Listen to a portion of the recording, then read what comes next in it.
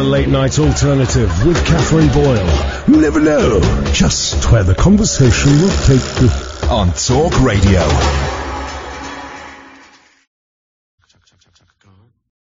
Chaka Khan, Chaka Khan, Chaka Khan, Chaka Khan, let me rock it, let me rock it, Chaka Khan. Let me rock it, that's all I wanna do, Chaka Khan. Let me rock it, let me rock it, Chaka Khan. Let me rock it, let me feel for you, Chaka Khan. What you tell me what you wanna do? Do you feel for me the way I feel for you, Chaka Khan? Let me tell you what I wanna do. I wanna love you, wanna hug you, wanna squeeze you too. And let me take it in my arms, let me feel you with my charm, Chaka. Cause you know that I'm the one to keep you warm, Chaka. I make it more than just a physical dream. I wanna rock you, make you wanna scream. Let me rock it, rock it.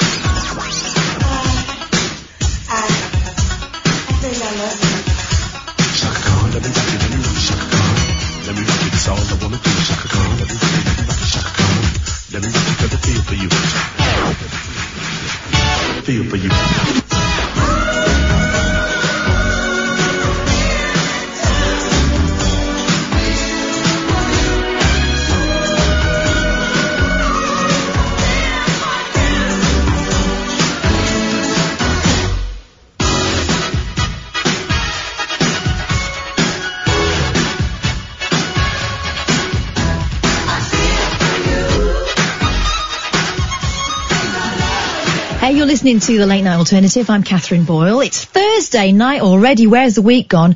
And I want your calls tonight, please. 0344 499 1000. And we've got loads to talk about. I've just seen on Twitter that Young Minds are doing this thing, which is called the 5-year-old selfie, which I think is something that's probably pretty useful for us all to have a go at now and again.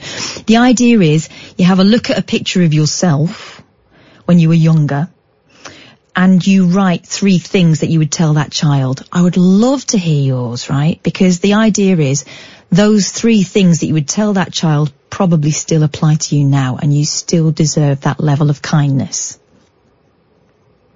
0344 499 1000. You don't have to really find a photo. This is radio. Just think about that kid and tell me 3 things that you would tell your younger self now. I think that could be really, really handy. Really handy. And what would I tell myself? Not necessarily a 5-year-old, just my younger self. Probably have more faith in myself. Don't be afraid to make mistakes. I was always a kid when I was really young. Remember my mum got called in to see the teacher and she said, the way Katherine speaks and the way she writes are completely different. She'll use shorter words, whereas actually in real life she'll use quite a long word for a kid her age, and we can't work out why. My mum nailed it. She went, it's because she's frightened of rubbing things out in her book. She wants to keep it all neat. And you find that quite a lot with kids, especially girls, that they don't want to make mistakes. And that's kind of been something that's held girls back in things like, you know, maths and sciences in the past, whereas boys will have a good old go and they'll work it out, and it might take ages, but they don't mind scribbling in the books, whereas girls like to keep things neat and tidy. It's all that thing about being brought up to be kind of agreeable and neat, and that whole sort of princessy thing that hopefully we're getting wise to these days. So yeah, the first thing would be, have more confidence in yourself. Don't be afraid to make mistakes, and don't waste your time on people who don't deserve it. There's the thing. I've been too nice to people in the past who've not deserved it. So 0344 499 1000. Have a think about it. Do you know what? All those things kind of apply now. They really do. They really do. You can talk about that. I'm also really interested in this idea of staying friends with the ex, right? We all took the piss out of Gwyneth Paltrow when she started talking about conscious uncoupling, right? We kind of filed it under things Gwynny does on that Goop site, you know, including sort of steam cleaning a foo-foo, which is something that none of us need to do. But it seems like she's got a point here. There's pictures of her in the Mail, her and Chris Martin, proving that exes can still enjoy each other's company. They're on the beach. They're having a double date with their new partners. She's got remarried. He's got a new girlfriend. They're on holiday together. That's extraordinary behaviour from 2 people who've not been apart really that long. You know, I can understand how maybe after a while, you know, whatever differences you have that made you split up might not be as painful, and you can kind of get together on certain occasions for the kids, but, you know, it's for a limited time. A holiday is something else, isn't it? So this thing of conscious uncoupling, it seems like they did the right thing. We'll have a look at that later on in the show as well. And I'd love to hear your stories if you've managed to stay friends with an ex, or maybe you fell out with them and actually that was what you needed to do for a while, and you've managed to come full circle and work out that, yeah, you might not be romantically involved anymore, but you don't hate each other anymore. I'd love to hear those stories. There's also a story about Charlie Sheen and his ex and the understanding they have, which is quite something, but I might save that for after 11 o'clock when it's less likely that the Sprogs will be listening. I mean, I'm hoping they're not listening now, but it is the holidays, you know what it's like. Let's have a word with Roger. Hey, Roger. Hey, Katherine. How are you? I'm great, thank you. It's nice to hear your voice. I've been wondering where you were. You're not going to get rid of me, don't worry. Wonderful. Well, end of last night's show. Yes. Confused the hell out of me. Go on, remind me. I can't remember. I was very tired. I was in bed. And the last thing I remember was you talking to George. Ah. And then, suddenly, I'm hearing Paul Ross asking deep, in-depth questions. And I'm laying there thinking, oh, I wonder who Paul's talking to. I must have completely nodded off. Who's he interviewing? This sounds... Yeah. And then I hear George. Here's what happened. I made the mistake of mentioning having been brought up in the Church of England at one point, and so the Bible got mentioned, and of course that's a red rag to a bull when it comes to George. So George rings up and he pointed out, and I'm sure he'll say that this isn't quite the way he said it, but this is what I understood he was driving at. He said, well, if you know about the Gospels, you'll realise that there are discrepancies in there, and they've been put there on purpose because they're leading you towards a different truth. They want you to... Oh, yeah, I think I heard that bit, but I said it was literally... I must have nodded off for like 30 seconds. Oh, yeah. And it got surreal. Of course it did. It got extremely surreal. You can't nod off during this show, because you know what it's like. It takes completely different tack. That's that's the thing. That's the thing with it being the same show but different. When you do it, it's a lot more. I was so relaxed last night listening to you that. What you mean is I sent you to sleep? Nah. But you're not as shouty as Ian. So. No, I'm not as shouty as Ian. But you've missed him. Don't say you haven't. Of course I've missed him. Yeah. It's been a fantastic week of shows. Thank you. I'm looking forward to him coming back. Yeah, so am I. It's a lot easier with two of us, I tell you. It's a lot easier just sitting here and making my mate laugh. Yeah. And, but I've really enjoyed it. And do you know what? It does me good once in a while just to flex that muscle again. Yeah. It's great. It's fantastic to hear you flying solo again. Oh, thank you. Thank you. I really appreciate that, Roger. No worries. Did you hear what I said about this selfie idea that young minds are doing? I heard a bit of it, yeah. Yeah, what do you reckon? So the idea is, right, and they're obviously trying to make a something that trends because they're trying to raise awareness. But what the idea is, you get a picture of yourself as a younger kid and you tell that kid 3 things and you think about them and they probably apply to you now and you deserve that same level of kindness now. What do you reckon? Well, I tell myself not to slack off during my degree, but... Oh, really? Nah, I hated it. I was bored. What did you do? I did business computing. Uh-huh. It was only a year, thankfully, so... But by that point in education, I was so bored, and I regretted not doing computer programming properly. Right, and you didn't switch, because I knew loads of kids that switched halfway through. I did switch because I was on a business integrated technology degree. Right. And I realised pretty quickly this is a bit of a jump from the HND. I don't think I can cope with this. Okay. Help! And it was an interesting year, but I realised I should have bitten the bullet, because I could have gone to university. Right. For a couple of years, because it were like a degree top up. But you didn't take control of the situation. No. I don't think you realise you can sometimes when you're a kid. Yeah. Oh, I was a kid. I was probably. Because when I started university, I was still 17. I was one of the youngest in the year, and I just sort of floated into it. Thankfully, I did something that I enjoyed, but. There were other people that made, proper decisions. People didn't have years out that were from state school when I went to university, whereas, the posh kids had thought it through and generally had a plan. Yeah.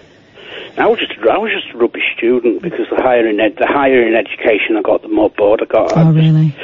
I'd have been much better because I did a 2-year diploma and then another 2-year higher diploma, and then it was a year for the degree, right. Or it could have been 2. If I'd have gone and done a software engineering degree. Right. And that's what I wish I'd have done. Yeah, you just got a little bit... I got a bit lazy. It was easier to stay at college and do the business degree, and I thought, well, it'll be all right. All right, so there's your first one then. Less than don't slack off. It's more probably take control of your life. Yeah. All right. 2 more. Oh, God. You're putting me on the spot here. Yeah. You're putting me on the spot. But you see what's happening? Take control of your life is something that could apply now, right? Yeah. Yeah. To be kinder to people. You're a nice bloke, aren't you? I'm a nice bloke, but I've got a mouth on me. Oh, have you? I've got I can be intolerant, not in a Tommy Robinson sort of way, but you can get very irritable. Yeah. Do you know what? That is one of my faults. I have flashes of anger. Yeah. And I'll say it, and then I'll immediately regret it, or I'll get caught up in my own huff, and be furious about something and risk cutting my nose off to spite my face. And it's at moments like that actually where Ian talks me down. Yeah. It's this hot weather in the summer don't help. Oh yeah.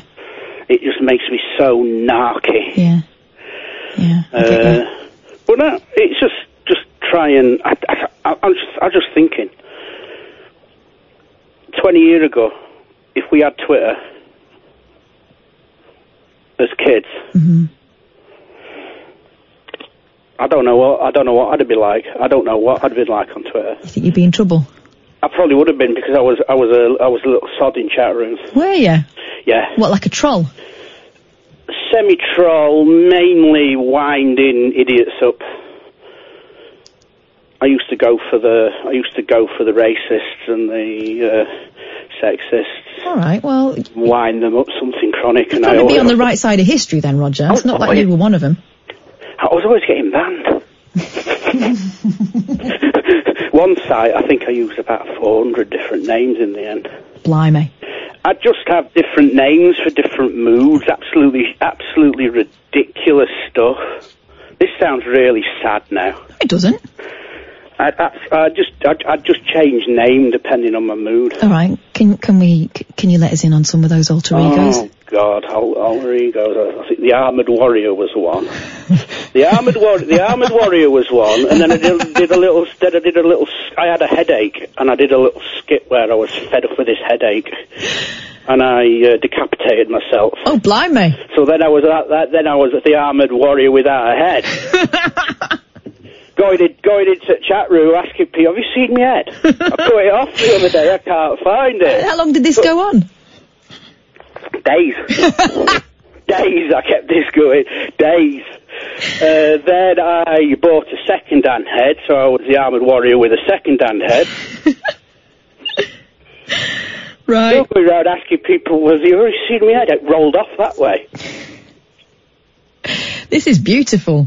Right, so I'm seeing a full picture for you here, Roger. So what we're looking at is take control of your life, be kinder, and take it easy on social media.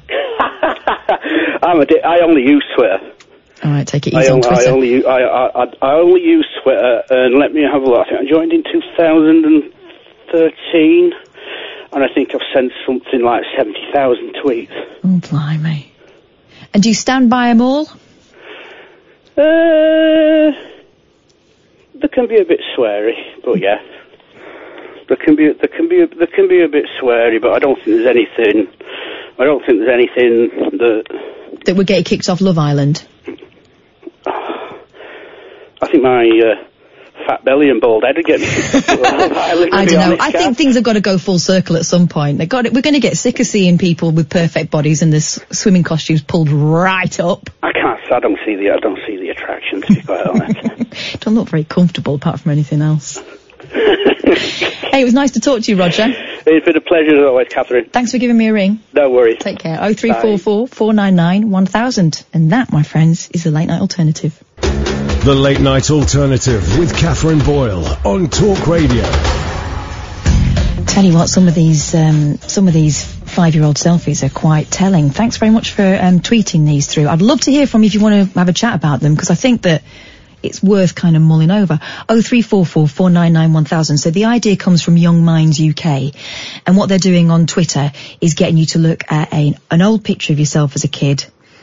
Tell that kid 3 words of advice that you would offer them, you know, now you've moved on in life, and think about how that's relevant to you today.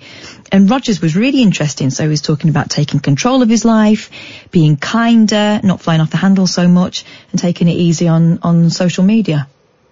All this stuff is relevant. 0344 499 1000. Krista says she'd tell herself, keep laughing no matter what. Things change, but don't be scared, and don't give up on what makes you happy. Dave, don't worry about everything. You can't be perfect. Other people care, so ask for help. My God, that is a hard-earned lesson, isn't it? Thanks for these. Keep them coming. And we've got one here as well that says, love your mum, love your dad, but don't fall in love. Now, there's a story that I'd love to hear if you feel like giving me a call. 0344 499 1000. We're also talking about whether it's possible to stay friends with your ex, or whether Gwyneth Paltrow has managed to do something that no one else can manage, you know, like steam cleaning your privates. Gwyneth Paltrow and Chris Martin prove exes can still be friends as they enjoy a beach double date with significant others Brad Falchuk and Dakota Johnson during a holiday in the Hamptons, right? So it's not only hanging out with each other and maybe doing a kid's birthday party without throttling each other. Going away on holiday. Now, I can't think of many friends I could stand, much as I love them, not stand, tolerate. Do you know what I mean? I love my friends, But you know that there are too many people involved in a holiday sometimes, right? When you want to do one thing, they want to do something else. You realise that the rhythm of their day might be different from yours. They may not be as may not be as punctual as you are. You find yourself sitting around waiting for them. Maybe they like to sort of laze around and you like to go and see stuff, vice versa. Never mind that once you were married to them, right? So they've managed to do something that I think a lot of people wish they could do for the sake of the kids, you know. And this was only 3 years ago that they split up. So this is what it says in the mail here. And I'd love to hear from you if you've managed this in real life, or maybe you think it's a load of old balls and it's absolutely impossible. And as much as you try, actually, you need to keep a healthy dose of remembering why you don't like them anymore. They consciously uncoupled back 3 years ago, but it hasn't stopped Gwyneth Paltrow and Chris Martin from keeping close. Clearly fond of each other's company, the former couple was seen enjoying a beachy double date with their own significant others during a holiday in the Hamptons. And they all look like one big, happy family, as all four showed off their very toned beach bodies. I mean, I'm not sure that the beach bodies have got much to do with this, but if you were wondering, the Mail tells you that she kept on a pair of baby blue shorts. Much to someone's disappointment. I don't think it's necessarily Chris's. The Academy Award winner relaxed beside her producer husband Brad, who wore just a pair of board shorts. Falchuk's muscular torso and buff arms, I mean, this is nothing to do with how they've made this work, made him look more like an actor than a behind-the-scenes pro. When the Sliding Doors actress decided to step into the ocean, she made sure to give her love a kiss. All right, so they're being demonstrative in front of their exes and their children. Meanwhile, 50 Shades, Dakota Johnson, who's guessing that we're going to find out what she was wearing? Sunk her feet into the warm sand. Yes, she was classic looking in a pair of denim shorts, a white t-shirt and Birkenstocks, which she took off to tread towards the ocean. The Peanut Butter Falcon Actresses Ensemble offered just a hint of sex appeal as her top dipped low to reveal her black bikini. What it means is we had a good old ogle at the girl's bikini. Dakota, the daughter of Melanie Griffith and Don Johnson, wore her hair down as she shaded herself from the bright sun with sunglasses. I mean, it's extraordinary beach behaviour, I think you'll find. So, yeah, they're all sitting chatting and getting along. While many exes would be wary to spend time together, Chris and Gwyneth have always maintained a close relationship. That's the bit I'm interested in, how you manage to stay friends with an ex when obviously you've not managed to make it work as a relationship. It seems Paltrow is in full support of his relationship with Johnson. Gwyneth really likes Dakota, and she likes Chris and Dakota together as a couple. An insider told E! News. And do you ever believe in insiders? It's just E! News wanted to write, usually, I find. Dakota's always fit in really well and felt like part of the family when they all hang out. She's very mature, she's smart, she's interesting, they have a lot to talk about.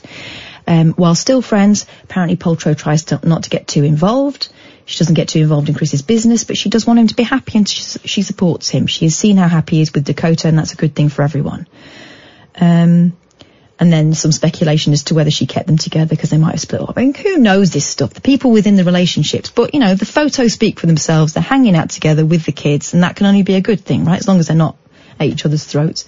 So if you've managed to make it work, or if you've tried and failed, let's hear your experience, please. I'd be really interested. And like I say, after 11 o'clock, I'll tell you what's been going on in Charlie Sheen's relationship with his ex-wife, which takes understanding to a whole nother level. But I guess if you've been married to Charlie Sheen, you've got quite a high tolerance level. 0344 499 1000. Let's talk to Steve. Hey, Steve. Hi, how's it going? All right, thanks for ringing. What do you want to say? Yeah, well, it's I'm Ronnie, on Twitter. Oh, right, yeah. The love your mum, love your dad. Yeah, oh, thanks for ringing, because I was really curious about that, because obviously there's a story there. Oh, there's loads of stories, yeah. All right. Well, I lost my mum when I was 11. Oh, I'm sorry. Like I said, my dad used to come and visit us, like, weekends. Yeah. And then when she died, he was coming. It was a Sunday, so he was just coming up to, like, come and see us. And then we told him, like, and then he had to come and look after us. Yeah. And then he died when he was 18. Oh, flippin' heck. So it was a bit, so that, and obviously I've just fell out of love. Well, I've not fell out of love, my girlfriend fell out of love, and... Right, and how long ago was that? Well, 3 weeks ago. Oh, man, that's fresh. Yeah. I've been on the phone to the Samaritans, I've been down to her house. I've just had my last conversation with her, actually, and it's, yeah. It's like she's going away with her sister. She's done her house up herself, blah, blah, blah. I'm like, I lost my dog last year. Right. And it's cancer. She was 13. Anyway, so right, I lost my job. I lost my job with depression. Right. So you feel like you've lost enough, and now this. Well, I've lost everything now. Well, I've got a dog. Yeah, because I was going to say, can you someone letting on? Yeah, that's Ronnie. Ah. Yeah. So it's all a bit of a mess at the minute. Yeah, but you know, we try to stay strong. Trying to stay strong, but it sounds like I'm glad you called the Samaritans and you're looking after yourself. That's really important. Yeah. Well, yeah, like I say, it was just like a proper bad blow, because we haven't been getting out for a while. Yeah. Because because of my depression, really, and I just couldn't shake it. And I've pushed her to, just pushed her and pushed, and she's said no, that's it. Do you think that after a break she might rethink things, or there's a way to work it through? Well, like I say, I mean, she's not spoke to me for 2 weeks. She's been ignoring my calls and stuff, and I've been leaving voicemails, crying and sending letters, sending flowers. Right. And today I'd had enough, and I went down. She let me in, and she said, "Look, I don't want to be with you anymore. Right. It's over. Right. You have to move on. I'm moving on. I'm going away with my sister." I'm like, oh my God. It was but it was good to go down and see her, because I was thinking all sorts of, she's got another man, and yeah. But she's just exhausted with it by the sounds of things. Yeah. It can be hard. I know it's hard for you. It's bloody awful for you. But when you love someone and they're ill like that, it's hard too. Yeah. I mean, it's like, obviously I couldn't do nothing about my parents, but I mean, this has just really cut me to pieces. It's like, she's the love of my life, so. Yeah. And it's like, she's telling me, I don't love you anymore. I don't want you. And it's like, oh, no way. She's just said that to me. Do you know what? In a way, she's probably trying to be kind, because she's not. Yeah. She doesn't want you hanging on and feeling like this, That's why she said, I'm not answering the phone, because it gives you hope. It gives you hope. Yeah, and she thinks it's cruel. You can't just ignore me. I said, I'm sat here on my own now, twiddling my thumbs. I've got no job, and having to get vouchers for bleeding food banks, and. Oh God. You know what I mean? And it's, Have you got any family left? I've got 3 brothers, but don't really speak. Oh man. Yeah, so it's like, when you lose your mum, that's like where everyone goes, isn't it? Mum's doing a Sunday dinner, everyone's there, and obviously when she wasn't there, the older brothers stopped coming, and. I know what you mean. I know what you mean. So, we're still in the game. We're still, we're keeping our heads up. It's just, you get up and down. Do you know what I mean? Sometimes it just goes boom. Yeah, this is the thing, and you know this better than anyone, because you're a survivor, because the reason you're still talking to me now, and the reason why you reached out to the Samaritans, is that you know what you need to do. And you know that it comes in waves, right? And you've got to ride the wave. Yeah. Steve, I'm sorry it's cruddy at the moment. It is what it is, It can't get any worse. Well, here's the thing, right? The only way is up from now. Well, that's it, yeah. Well, and it can't get any worse. And you don't want to hear this now, but you don't want to be with someone who doesn't want to be with you. You don't want someone sticking with you because they feel sorry for you. You've messed up yourself. Yeah. It's like, oh God, why didn't I do that? Why didn't I pull myself out of it? Because you're not well, and you don't think straight when you're in that situation. I've got counselling, but I've been, it's in another month, September. Right. She knows I've been waiting for that, and I keep saying this, they've up my tablets. Anyway. Here's what you got to do, Steve. It's now about number 1. That's it. This is about you getting better. The counselling's coming. September will be here within, before you know it. Comes. When September comes, right? Yeah, that's when September comes. That's when you get a grip of everything, right? Yeah. Yeah, I've got them in. I think tonight done me good going to see him and just, poured me out to her, and she told me point blank, it's done. Right. Okay. So I took that on the chin and I said goodbye and walked out, and I phoned her since, and she's blocked me again. All right. Well, this is it now. This is it. It's onwards and upwards. Well, it's like I say, I've just like, I was reading that about that 5. What would you tell your 5-year-old self? Yeah. It'd be like, be a bit thoughtful of your mum and dad, and because I blame my dad. When my mum went, I lost the relationship with my dad then. Right. When my mum died, because it was always Sunday. Oh, here's my dad. My dad's coming up. It's Sunday. Mm-hmm. We would go and light fires or whatever. So you associated that with losing your mum? Yeah, but so when my mum died, I sort of blamed him. Yeah. Because he wasn't there. He should have looked after. And so then I lost my relationship. And then when he died, it was like, done it again. But anyway, listen, but none of that was your fault. You were a kid. No. Here's what happens from now on, Steve. You start looking after yourself. and accepting that the fact that you need to look after yourself. You don't have to keep surviving it. That counselling's going to do you brilliant. And do you know what? It might not be a brilliant fit, but then you try another one. Well, that's it, you just got to try it, something's got to work, you know what I mean? Something's got to, we'll get there. I've got every faith in you, Steve. I can hear it in your voice. Yeah, I know where I'm at. It was good to talk to you, Kath. Thanks. You too. Will you give me a ring after you've had your counselling and tell me how you get on? Yeah, sure, of course, yeah. All right. You hang in there, kid, all right? All right, you take care. See you soon. Bye, Steve. Bye-bye. Flipping it, poor lad. 0344 499 1000. If you want to give me a ring, we can talk about that. The 3 things you tell your younger self. I mean, it's going to vary from person to person, and it's still relevant to everyone, it turns out. I'd love to hear from you. You can tweet me if you'd prefer, at Talk Radio or at Flipping Kath. You can text Talk and your message to 87222.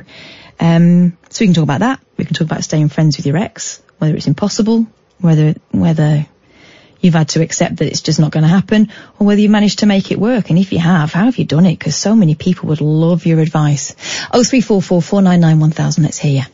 Experience the unconventional, the unpredictable, and the completely unorthodox. The Late Night Alternative with Katherine Boyle on Talk Radio. So Young Minds UK are doing this thing on Twitter that I think we can apply to the show tonight. It's really interesting, actually, the things it's flagging up. You look at a picture of your younger self, or just imagine your younger self, and you think of 3 things that you would tell that kid.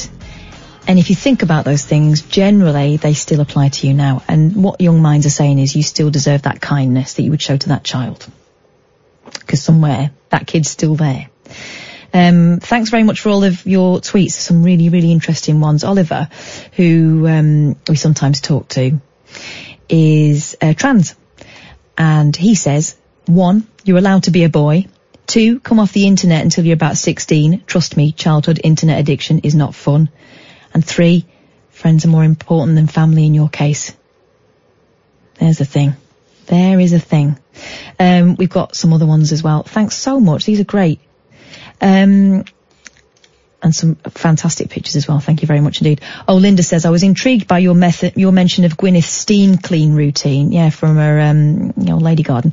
So I had to look it up. Blimey. Yeah. Don't do any more than looking it up. Apparently. I think we can all agree that was not what that was designed for. I mean, you don't need to flipping steam clean it, for heaven's sake. I'm sure it's fine. Don't mess with it. Krista says, more than ever, getting outside my comfort zone has been the best thing I've ever done. Facing the things that scare me and laughing them off one by one. And Donna tells me she's best friends with her ex and they talk every day. We need to know your secret, Donna. 0344 499 1000. Let's have a chat. First of all, with Jerry, we've got Mark, we've got Kenny, and then it could be you if you want to give me a shout. I would love to hear from you. Let's go, Jerry. Hey, Jerry. Hello, how are you doing? I'm all right, thanks. How are you today? I'm very iffy, but not doing too bad. All right. You're sounding quite clear today. That's great. Yeah, I'm doing chilled out. Good. Really chilled out. Good. What's voice twins? Right, voice twins is this. I rang up my kids to say goodnight to them, as I always do, and they are starting to sound exactly the same as each other. Oh. So voice twins is, who do you sound like, or who do you mix up, basically? No, it's not bad. Well, we know we've spoken to you in the past and you've sounded quite Frank Sidebottomish. Yeah. But it depends on the level of medication. I was supposed to film from Sidebottom film the other day. They're good. Yeah, it's so good, isn't it? It's great. So good. Nice guy thing from Gus, a nice guy, bit off. Yeah, do you know what? He sounds like a nice bloke, probably a nightmare to be married to. Someone who couldn't, he was so artistic he couldn't make any money out of it, which is unfortunate. He sort of lacked that kind of killer money-making aspect that could have made his life different. But that was the way he was, and it sounds like people that knew him generally loved him. Yeah, nice. Such a shame what happened, such a shame. I know that Ian misses him a lot. But anyway. On different things. Yeah. Taxis. Going back to hanging out with each other. Thing is, there's one part that wants more. There's one that wants more. Oh, right. Let's get back together. That's what I think. Right. So you don't think it's ever possible to stay mates because one of them will always... No, because one always wants more and it's always wrong. Yeah. Men go crazy when You hide behind bushes and everything. I wonder whether it's only possible to be friends with your ex when you've both got someone else. That's a weird one. How does the person feel? How does the third party feel? Yeah, can you imagine going on holiday with them? Be a bit awkward. Yeah. In a caravan in Rill. Not a caravan in Rill. Wasn't talking about that kind of holiday. Riding tandem. I don't think that's the sort of holiday Gwyneth and Chris are having, but you never know. In Rill, in the sandcastle. On the Noah's Ark. What? On the pumper. What do you say? Noah's Ark on the pumper. Oh, right, yeah. Probably floors and everything, this made me feel sick. I never went to Rill, but I get the idea. You never been Rill? No, we were always, where did we used to go? Anglesey? If we went to Wales. Oh, no, that's it. Anglesey, or we go Blackpool. Windows in Anglesey. So there were glazing windows in Anglesey. Oh. Those old, Eddie. Those crap.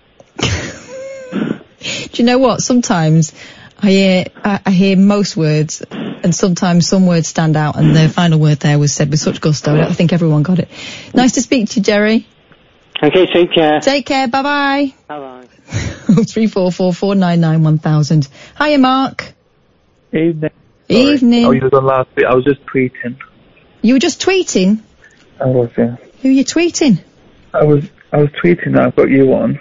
All right, to help me sleep tonight. Oh, thanks a bunch, mate. I literally pressed, tweet as you spoke to me. Well, thanks a bunch. What did I ring up for? You tell me. Oh, 3 things that I'd have told my younger self. Yeah, go on. Is get your head down at school. Yeah. The world still goes on without you, whether you're with it or whether you're not. Yeah. And people don't really care if people ask you how you are. Oh, do you think that's true? Yes, because, the amount of times you say to people, how are you, and then they actually tell you the story. Yeah. Why they're not, you're actually in a rush, but really all you was doing is giving a nice gesture. All right, well, Mark, what you're saying is don't ask people how they feel because you don't care. Some people do. Just because you're cold and unfeeling and in a rush. I can't be nice all the time, can I? It turns out, no. My next thing about voice twins. Yes. So me and my best friend sound very much similar on the phone. Aha. Which is quite good. And have you ever played someone off? No, we've not gone that far. It's going to happen at some point. Probably. You could stand in for them. If there's ever a tricky conversation to be had, that's actually quite handy, having someone that could do it dispassionately. Because we both talk quite fast. Fast? Yeah. You're always very laid back when you phone me. I don't know whether you're sedated. It's always late, and I've been at work for 15 hours. Right. Your battery's about to wear out. Yeah, that's why I always feel like I'm killing the vibes. I'm really tired. No, you're not killing the vibe. Also, how cute is Lily? How cute is Lily? Oh, yeah, she's lovely. Lily, by the way, is Mark's cat. He tweeted me a picture. She's one of those, she looks like one of those manga cats. Very kind of round face. Yes, she is. But also, she's got a lot of attitude, which is what I like most. Yes, she has. I chucked the bed, well, I didn't chuck it, I placed the bed there, and then she decided to wander over to it, so I thought she might have gone in it. It's a really posh one. It's like gilded bed. It cost me 25 quid from Pets at Home. What a waste of money that was. And she'd rather what? Where's she sleeping, on your bed? No, she was, and then I went upstairs and she was in a spare bedroom, did a basket with what we put the towels in. Right, okay, she wants her own room then, that's what she's telling you. She doesn't want to sleep in the living room. She was laying in there. Outrageous. Well, here's the thing, Mark, what you're learning is, it's her house and you're just allowed to live there. Yeah. And she's going to do what she wants. I've gathered that. And she's also started bullying the next door neighbour's cat. Has she? Yeah, there's this ginger and white skinny thing. Oh, right. And she really doesn't like it. If she sees it on the garden, she charges straight out there. And you know that horrible noise that they make when cats are fighting? Yeah. She does that. It's horrible. Oh, she's the queen of everything. Oh, she's just sassy. We call her Lily Savage. That sounds quite good. I think you got the measure of her. Yeah, I'm going to let you get on. I'm going to get some sleep. I've got a busy day tomorrow. Night, Mark. Sorry to trouble you. Flipping heck. 03444991000 if you want to give me a buzz. I'd love to hear from you. You know, if you can spare me the time. It's very busy and important, is Mark. If you want to send me a text, you can do that by texting talk and your message to 87222. You can tweet me at flippingcath or at talk radio. But, you know, phoning me is always the preferred method, if I'm really honest. 03444991000. That's what Kenny's done. Hiya, Kenny. Hello? Hello, you're on. Oh, it's Penny, darling. Oh, Penny. Yeah, first of all, let me just quickly say, love the way you spoke to Steve. I think he needed that. Sorry, going back to friends with exes. Yes, go on. I am friends with my ex, my son's father. Right. I'm not sure about going on holiday, but possibly it wouldn't be out of the realm of it. Wow. We get on great. We split up just not long after we had my son. Right. But yeah, we get on really good. And did you always, or did you have a time where you just didn't talk to each other? We had a time we were fighting like cat and dog. I think sometimes it's necessary, don't you? Yeah, but I think you gave a great point earlier, is when you're maybe both with someone again. Yeah. And that was the difference. Yeah. When you realise you're better off, maybe. Yeah, I really do think so. But now we can certainly meet up. We've met up within the last 20 years with both our current partners, his current partner, and yeah, it's fine. Who paired off first? Who found someone else first? I think he did. Right. And how did that feel? The first time it happened, it was for my son's birthday, and he brought his current along. Right. But no, it was fine. I've got to be honest. It was just fine. And we've not ever gone on holiday together, but I wouldn't count it out. Mm-hmm. I wouldn't say, no, I would never do that. How old are the kids now? Oh, Lord. Old. Okay. 25 at the moment. Right, okay. Yeah, but I bet that's gone in a flash. So they were quite young when you... Certainly he was little. Right. No, we'd meet up when it was their birthdays, and maybe his father would bring along the current, or I would, and certainly no problem. Right. And I wouldn't count. Again, it's never happened. Unfortunately, I lost my mother a couple of years ago. Oh, I'm sorry. And my son's dad came to the funeral with his current wife. We had, it sounds awful, doesn't it, on a funeral? We had a great time. Do you know what? That often happens because it puts life in perspective, and it's kind of a relief, isn't it, to be able to have a conversation with people afterwards, and for the tension to go and all that formality to go. And I think we had that a little bit before that. Mm-hmm. It was just, I was so grateful he came, and I really wouldn't have given a monkey's who he came with that day. Yeah. But he was supportive to me, and I think that's so important. Yeah. It's really important. Yeah. So you don't have to. You just have to look at what the differences were when you were together and recognise that. Yeah. And move on. Yeah. And I think that's the most valuable lesson in life you can have. Yeah. You have to move on. And obviously you both, you in the interests of your child together, you were still mum and dad. Exactly, which absolutely fooled my son for a lot of years when he used to try and play us off against each other. God, oh, that's so good. Yes, it was hilarious. That is so good. Because those little loopholes when parents resent each other can become massive problems. Yeah, but it was hilarious at one point when my son was playing up a little bit at school and forgot that Mum and Dad actually, despite not living together, still get on. Mm-hmm. And we just both ganged up on him. Great. It's what's necessary, isn't it? Yes, I think it's really important. So for the lovely little caller Steve that you dealt with so brilliantly. Oh, thanks. There was not an awful lot you can say when it's that fresh. You dealt with that so specially, because he's obviously hurting. Yeah. But there is that light. There just is that light. It doesn't have to be the same person. You just have to look and be happy for what you've got or what you had. Yeah. And I certainly looked at my son's father, and again, I'm not totally sure whether we'd go on holiday, but yeah, possibly. Yeah, it's not an idea that makes you want to throw up. No, it wouldn't be out of the question. If they said, okay, we're paying for me to go off to the Bahamas tomorrow. Oh, right. Yes, I think I'd go with him on that occasion too. A friend of mine is really wise. I've got this friend who, if I'm ever having a problem that I'm trying to keep to myself, I don't go and see her because I can walk through the door and she can read my face.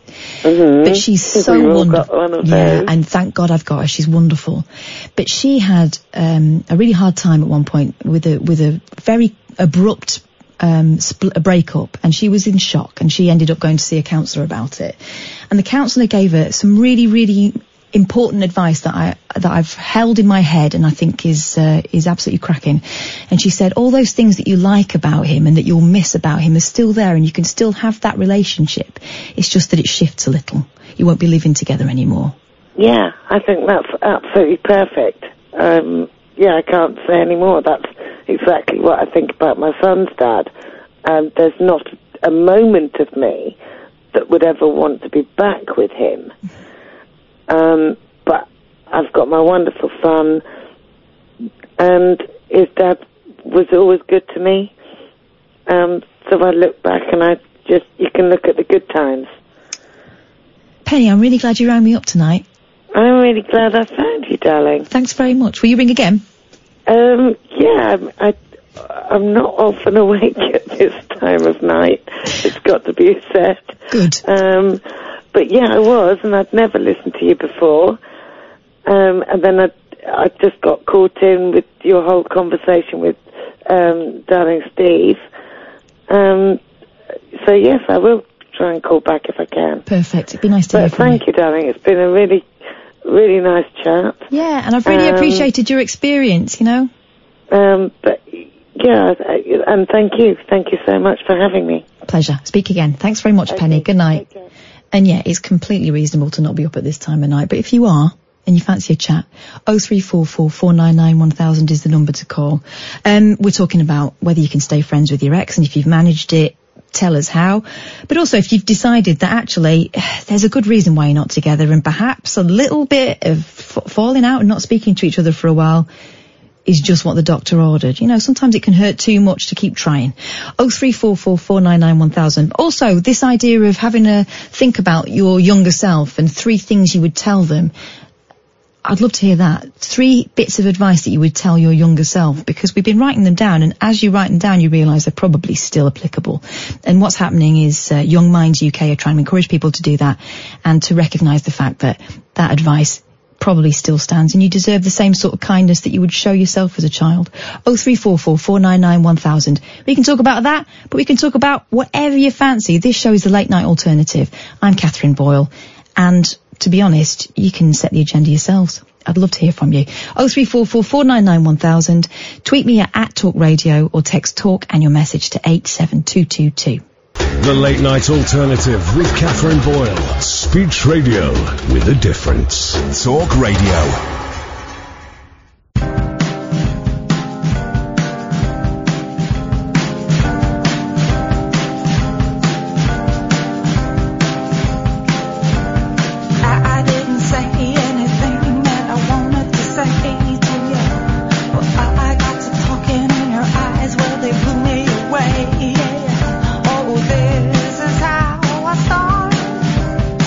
My love letter, but I may have missed my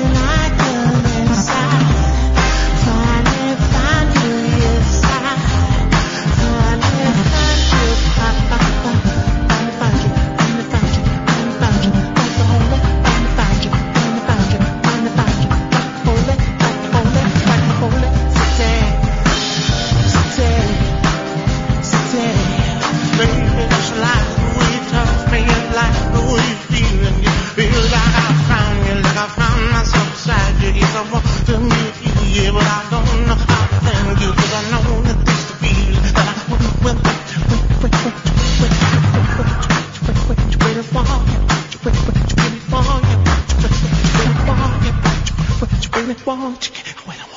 03444991000. This is the Late Night Alternative. I'm Katherine Boyle, and I've got a full switchboard. Woohoo! If you want to give me a ring, I will always find room for you. 03444991000. We're talking about the 3 things you wish you could tell your younger self. And actually, in most cases, we're finding that it's stuff that still applies now. It's valuable advice, and you still deserve kindness. We're also talking about exes who manage the seemingly impossible, which is to stay friends. And, you know, Chris Martin and Gwyneth Paltrow, we all took the mick out of them when they were talking about consciously uncoupling. And some of our other advice is stuff you don't want to go anywhere near, like steam cleaning your nunny.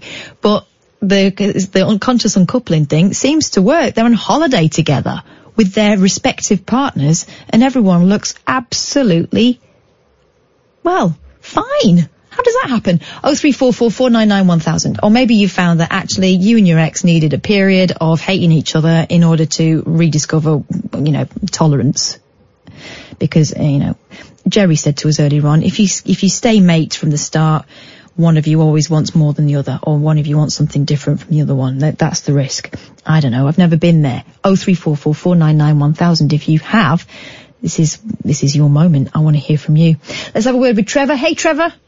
Hi, Kat. That question about what you would tell your true self really resonated, I suppose. It was a catalyst for me to call. I'm a long-time listener. I tweet you and Ian from time to time. I talked to Ian once about Elvis bootlegs or whatever. Anyway, basically, I look at my younger self, and it's kind of sad because from when I see myself age 4, 5, 6, I didn't know what was ahead of me in life. When I was 12, I vomited blood and ended up being diagnosed with cirrhosis of the liver. And I had 2 liver transplants then in 1995, and eventually, till I've cut a long story short, I went on to be diagnosed with cystic fibrosis.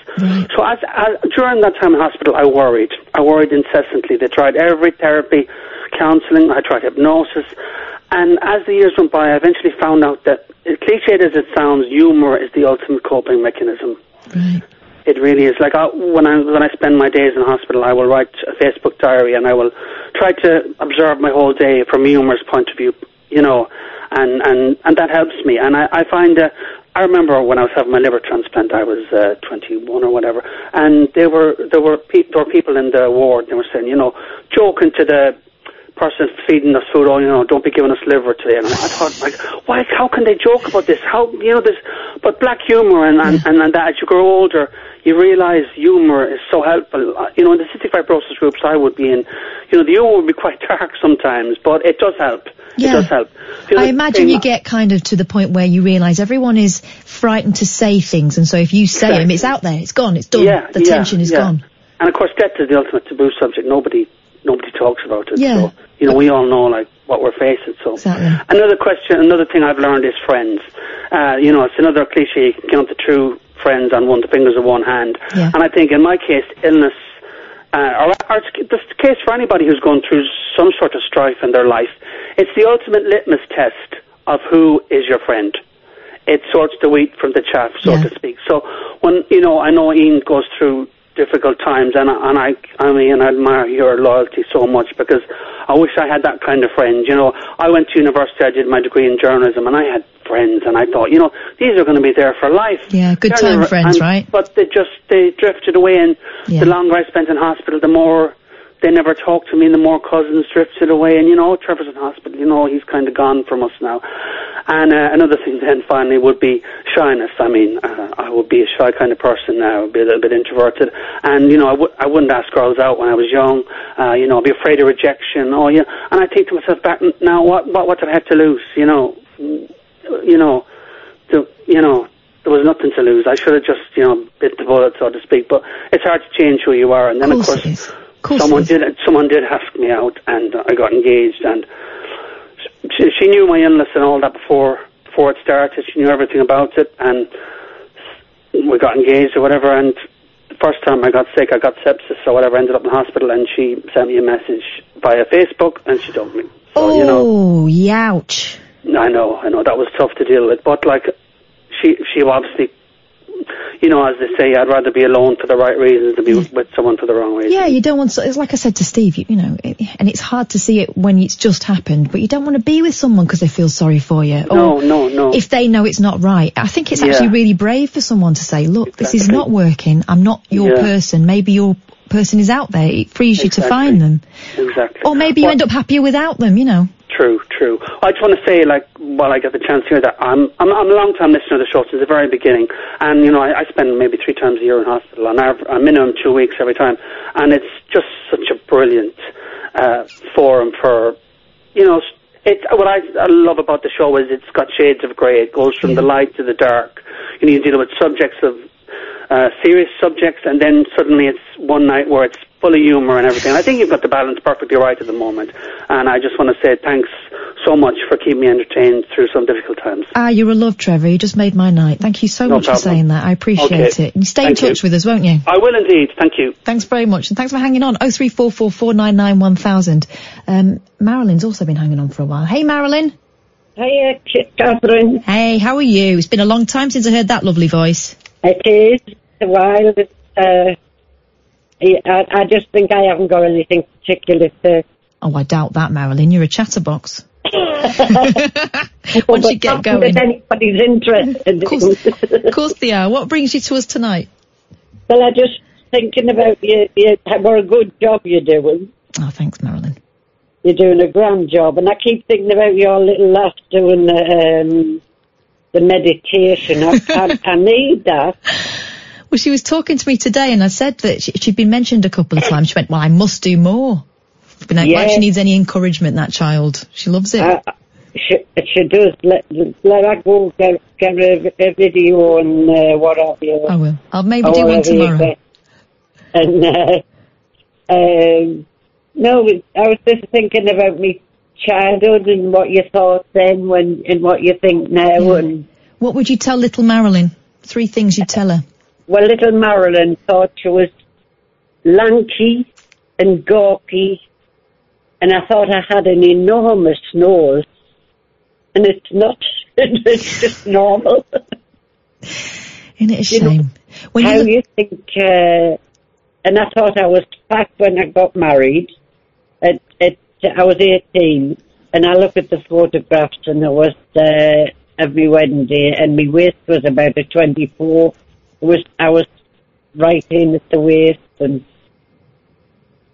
am I getting feedback there, Katherine? No, I'm hearing you beautifully. But if you can't hear me, let me switch you to another line. Can we just? Like I can hear me voice again. Hang on a minute. Sometimes this happens. Let me just bob you along to the next one. Hang on.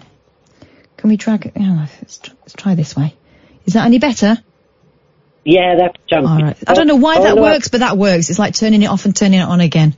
I've got this phone on speaker. Maybe that's it. Oh, Marilyn, you're lucky Ian isn't here. He'd have your guts for garters. Is that what it says? It might be, yeah. Or shall I have to put it off speaker and see if I can hear you? Right. See what you like now. Is that any better? I can't hear anything now. Oh, put it back on. I couldn't tell the difference, to be honest, Marilyn, but for this once, I don't mind. Whatever works. Uh-huh. There we go. So you were looking at pictures of yourself and realising that actually you were daft because you were perfect as you were.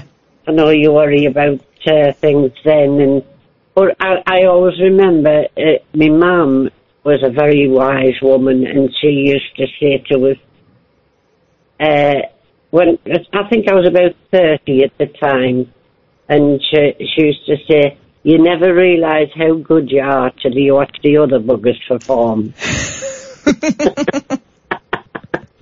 Hey, she's right. And many a time I've thought that since, and I think I'm all right.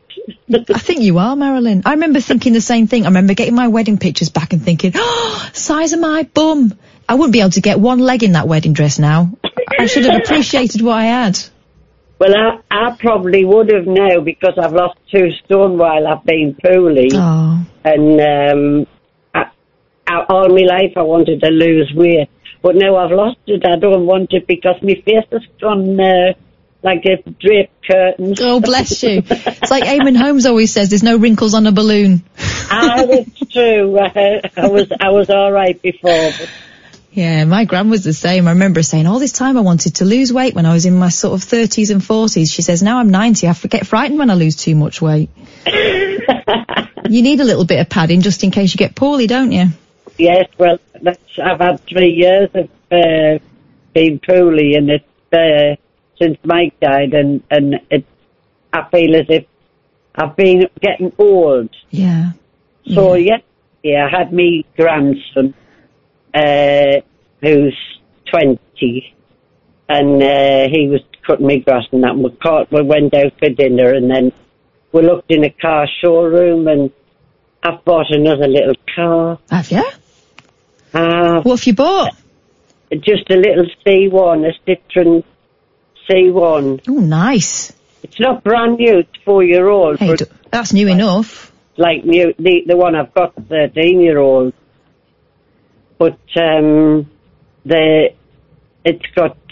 I just wanted a button that you could press to open the doors instead of fumbling with me key, because I'm back and forth to the hospital, and the seat was higher so I can get out easier. Beautiful, and you've still got your freedom. You can move about, go wherever you want. I think it's important that for keeping yourself going. So I get it on Tuesday, and so just watch this space. I could be anywhere. I'll be watching the headlines for the mad woman on the loose. Speeding grandmother Marilyn. I know. You see, I feel frivolous spending it on myself. No, you shouldn't. All the kids, it doesn't matter what, with all of them, and my sons and my grandbands, but when it's me, it's not as if I've got a lot of money, you know. But, no, I know, but it's not just about a car, this, is it? It's about your freedom and about keeping yourself mobile, and it's important. I just felt like, I said to my grandson when we were signing all the things and everything, and to get it, and I said, I feel like a proper person again. Oh, Marilyn. You are a proper person. But I know what you mean. When you've been ill all that time and people when you've been ill and you're bereaved and, you know, and I've had a wonderful life, as I've said before. I mean, I've had 2 fantastic husbands. But they've gone, and you feel as if I wasn't truly, I would have get up and go before now. But, no, but this is the thing, right? It's not about buying a thing. It's about making plans for what you're going to do next, you know, rather than just sitting there and waiting for the flipping Reaper to turn up. You've got plenty of get up and go. He says you've just thought you were getting old now and you didn't deserve anything else. Yeah. So, the shiny red car. Good. So, a red one as well. Brilliant. There'll be no missing you. Sounds wonderful. It's everybody. Hey, enjoy it, Marilyn. We'll speak again, won't we? Oh, yes. Okay. No. Thanks for ringing. You're doing a grand job. Thank you. I really appreciate that. That's really kind of you. 0344 499 1000 if you want to give me a ring. Talk about anything. You can boast about your new car like Marilyn did. It is important, isn't it, to sort of keep going and to make plans. I remember the moment we realised one of my grandmas had given up on life was when she didn't want to buy a new pair of specs. She didn't see the point. She felt like it was treating herself, and she didn't want a new pair of specs because my granddad would never see them, and she just wasn't bothered anymore. Got to keep going. And lovely to hear Marilyn there. Can you drag Oliver down for me, please? I'd love to have a chat because he's a good one. Hello, Oliver. Hello. How are you? I'm good, thank you. I thought you weren't going to ring me. I changed my mind. Good. Yeah. So is this about the 3 things you would tell your younger self? Yeah, sort of, I guess. Go on then. You don't have to tell me anything you don't, I don't want to get into trouble. Tell me as much or as little as you want. She's probably asleep now. But do you remember a couple of weeks ago there was that woman that called up about her mum being like a bad hoarder or something like that? Yeah, I do remember that. So when I listened to that, I basically just froze, and I was like, "Oh, that's me." Yeah. And the thing is, you don't hear that story very often because it's really taboo, and Yeah, exactly. And people get, kids feel like they have to protect their mum, and so it doesn't get talked about. I get it. Exactly. It's like that thing of like people being like, oh, you'll miss her when she's gone. And it's just like, yeah, but like I don't hate her, but like I'm sort of angry at her. Yeah, it's all right. It's all right to be annoyed at the effect it's had on your life. It's okay. It'd be weird if you weren't, to be honest. Yeah, probably. But yeah, that was that. I don't really know what else to say. Sorry. Is it still that way? Well, I'm still living with her, so. And she's not addressed the problem, and probably won't.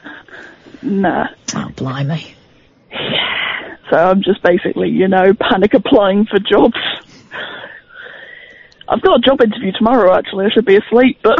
Oh, can you tell us what it is? What kind of area it would be in? It's furniture. Furniture? Selling furniture. Oh, you sounds brilliant. You can do that. You've got the gift of the gab. Oh, thank you.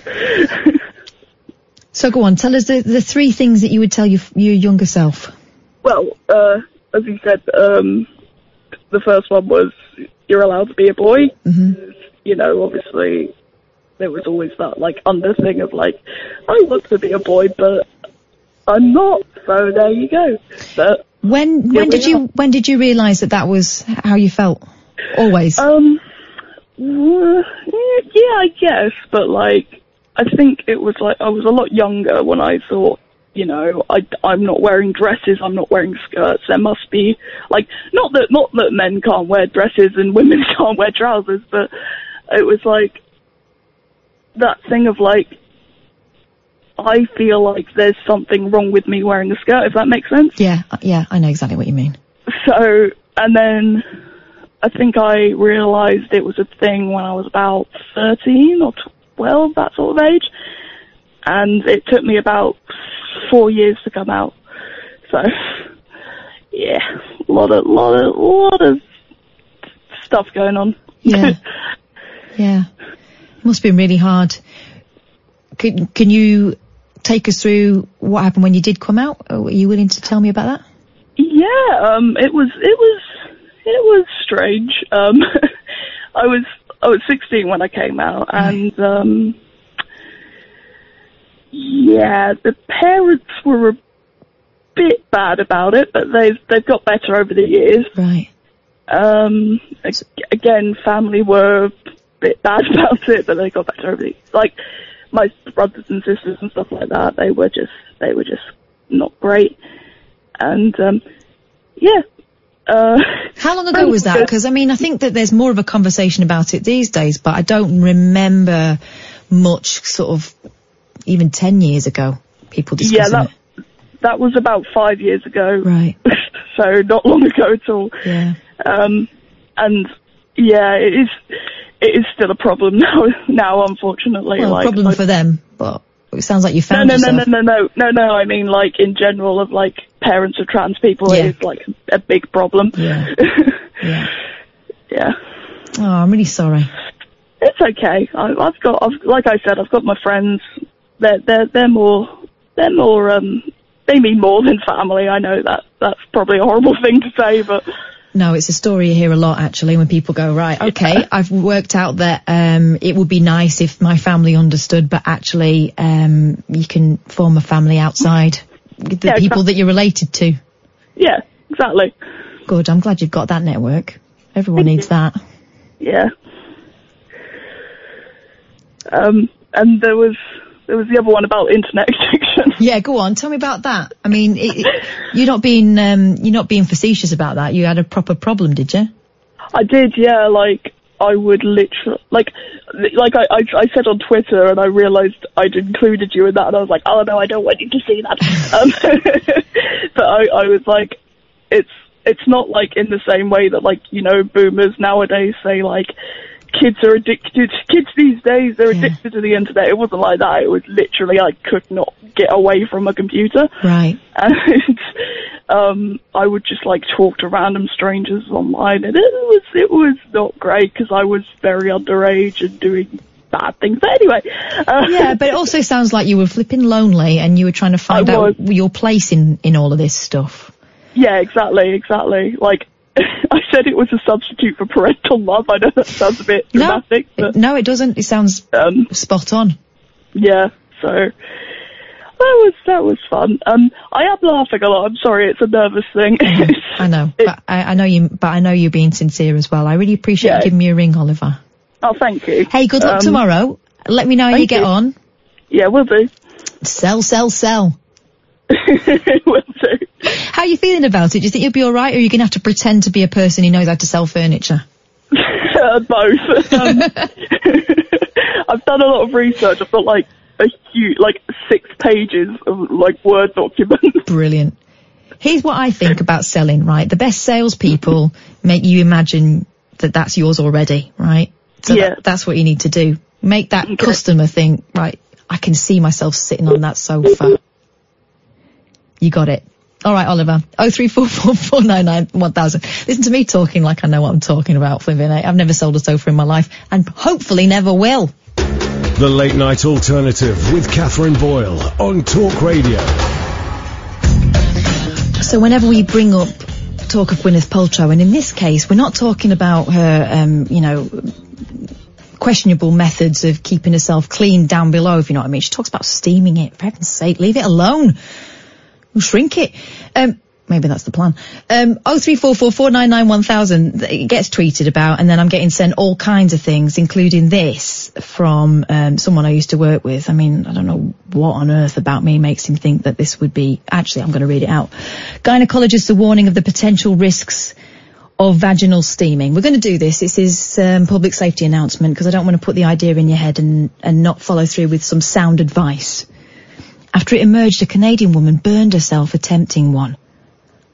I mean,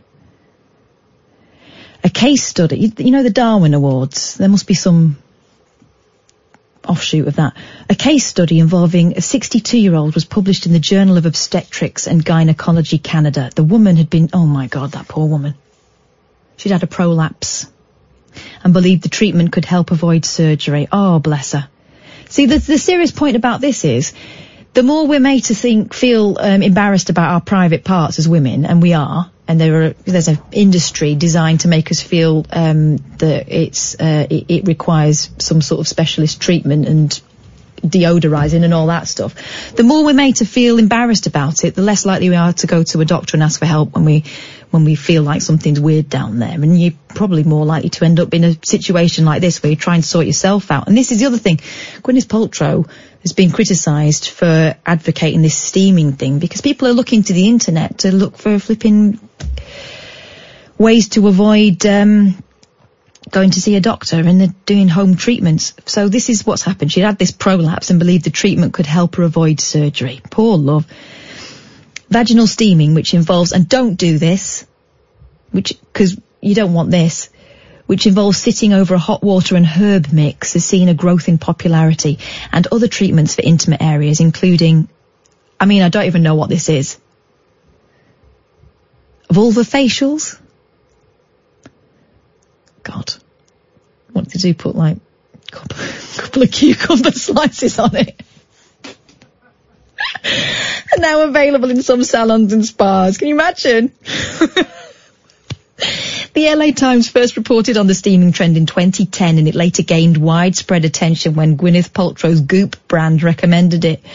Last year, US model Chrissy Teigen, I think you pronounce it, also shared a photograph of herself undergoing the treatment. What a sight. Spas advertising V-steaming claim it's been used throughout history in countries in Asia and Africa. They say the practice, which is sometimes called yoni steaming, acts to detox the vagina, which is itself a self-cleaning thing. Stop messing with it. Experts, however, warn it can be dangerous and say there's no proven medical evidence for the health claims being made, including that steaming can ease period pains or help with fertility.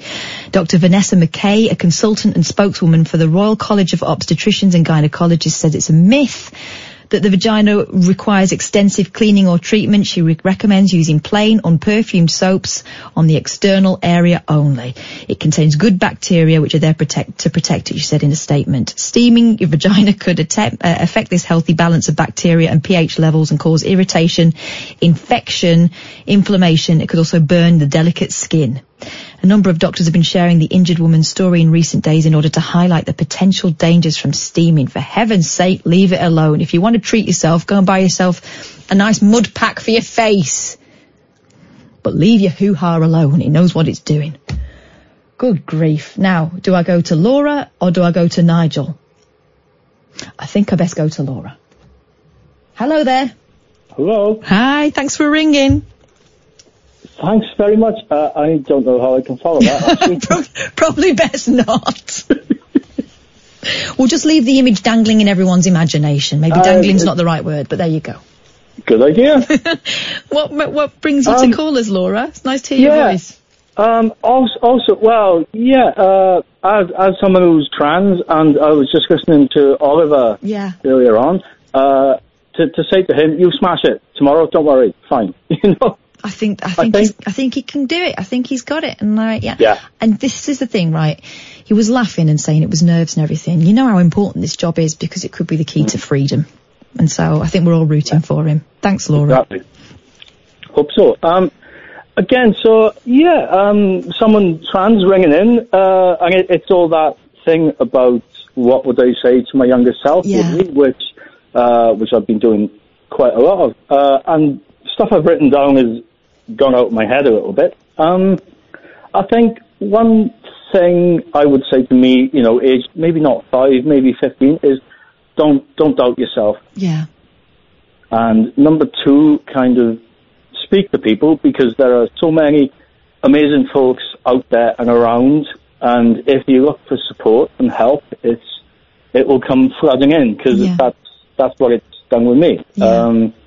And the other one, which is different from what I've written down, is don't think you're too old. I'm in my mid-40s. I'm 47. I think. Oh, God. And I'm kind of on my way to transitioning and actually working myself through to living as I am, this kind of thing. Yeah. And I would just say, sort of, to people, just do it and make small steps, because it really does help. When you've sort of buried something for 40 years, I buried all this for 40 odd years, went to university, buried it, worked through various jobs. I work in communications. I've got a job which I'm quite proud of. On that side, I've also got an employer who is amazing, actually. If I can say, I work in Wales. My accent's a bit Welsh. I work for the Welsh Government. And all that kind of stuff to do with support from Stonewall and people like that I found really valuable and helpful. Yeah. So it's just a bit to say this sort of stuff on a national platform. I hope people are hearing this, and if anyone's thinking that they've been holding stuff inside for a heck of a long time, slowly, small steps, work through it. Yeah. And you'd be amazed how good it gets. I imagine that was a bloody lonely secret to keep. It was. It through various things, different times in my life, it was always there. The other one, which I can say, of course, the saying of come out to yourself. Yeah. I didn't come out to myself until about 4 years ago, really. Right. I always knew that there was stuff going on, and I could see things kind of from a distance. But since you admit to not so much admit to yourself, but you kind of acknowledge it and accept it, and you start to accept things. Because I've been in difficult places. I've had help from Samaritans, things like that as well, at times when it's needed. Mm-hmm. And again, on the surface, none of this was visible. It was always kind of an internal thing. So the main thing I've done is bring myself out, really, as the saying goes, come out. And I've just moved it on. I'm still moving it on from there, you know.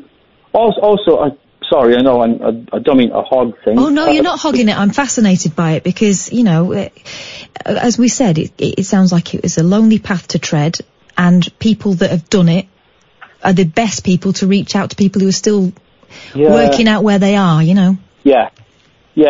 I mean, again, if I'm like that, if one person is listening to this and going, well, I can kind of identify with, you know, what they're saying, I'm like, look, thanks. And to you listening, keep going and work out ways to do it to you know, get your own quality of life, because it's all about quality of life, really. Was there a moment where you thought, right, this is where I am and this is what I have to do?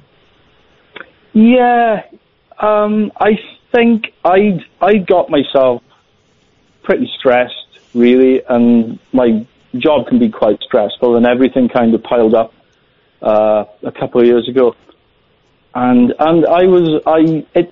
it pretty much all fell out of me in a bit of a sort of explosion, almost, you know, a nice explosion. It didn't cause, again, I think I'm lucky compared to a lot of people in that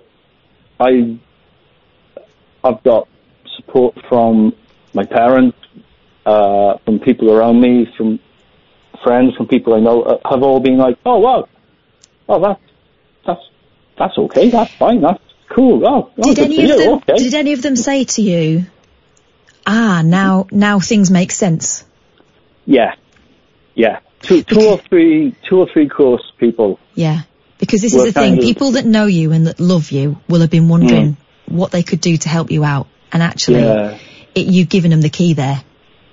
That was the thing, actually. A few people, and also you find people you would never expect. If and when you do come out, it's amazing. You would never think sometimes people you wouldn't think of turn out to be. You know, there's this word of being an ally. Yeah.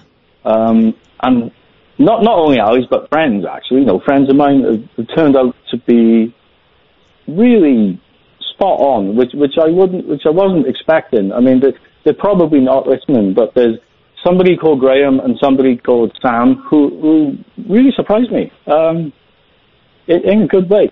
So it's just to mention that, really, to sort of talk about that as I'm sort of going through stuff. Oh, also, I went to Trans Pride Brighton a couple of weeks ago, which was the best thing. If anyone... How was that? How was that? It was great. There was I think they said there was about 8,000 people there, and most of us were sort of marching along the seafront in Brighton. Trans flags everywhere, also rainbow flags, you name it. Again, sort of, you know, I'm still relatively new to things, and it was just really good to see how people kind of mobilise themselves and do all that. So, after 40 years of feeling completely alone, you realise that you're not the only sideshow in town. Yeah. No, it's definitely one of the most important things. Again, like this, you know, would I have rung into a radio phone-in show? Even 4 years ago, you know, I wasn't even out for myself. Mm-hmm. And now to just think that I can ring up and get through, actually, thanks, I'm glad I got through, and to sort of say this kind of stuff and put it out there, and to say, you know, it's, I think there's, you know, I also see younger generations from me, and I've got massive hope because, I don't mean to be ageist and stuff, but younger people seem to get it a heck of a lot more in some ways. Yeah, they do. I think there's a worrying undercurrent of sexism, racism. You know, it's like the generation that comes after it. Right, my parents' generation were all quite conservative and right wing, and then my generation kind of grew up rebelling against that, and so we're more to the left, although that changes as you get older sometimes. Well, yeah, especially these days. Yeah, and I worry that these days there is a kind of swerve to the right for some younger people as well. You know, like the sort of trolling you get, the things that they think are funny are like proper old-fashioned misogyny, proper old-fashioned racism, the N-word, all that sort of stuff. But actually, there is also a massive swathe of acceptance of, you know, sexuality and the various permutations it can take. You know, I think most people, and most younger people, would appreciate that not everyone's completely straight, not everyone's, you know, completely gay. You know, there are various shades of it, and the fact that we talk about it more means that hopefully people feel less weird, because it's not weird. What's weird would be, you know, to expect everyone to feel the same about everything. Yeah.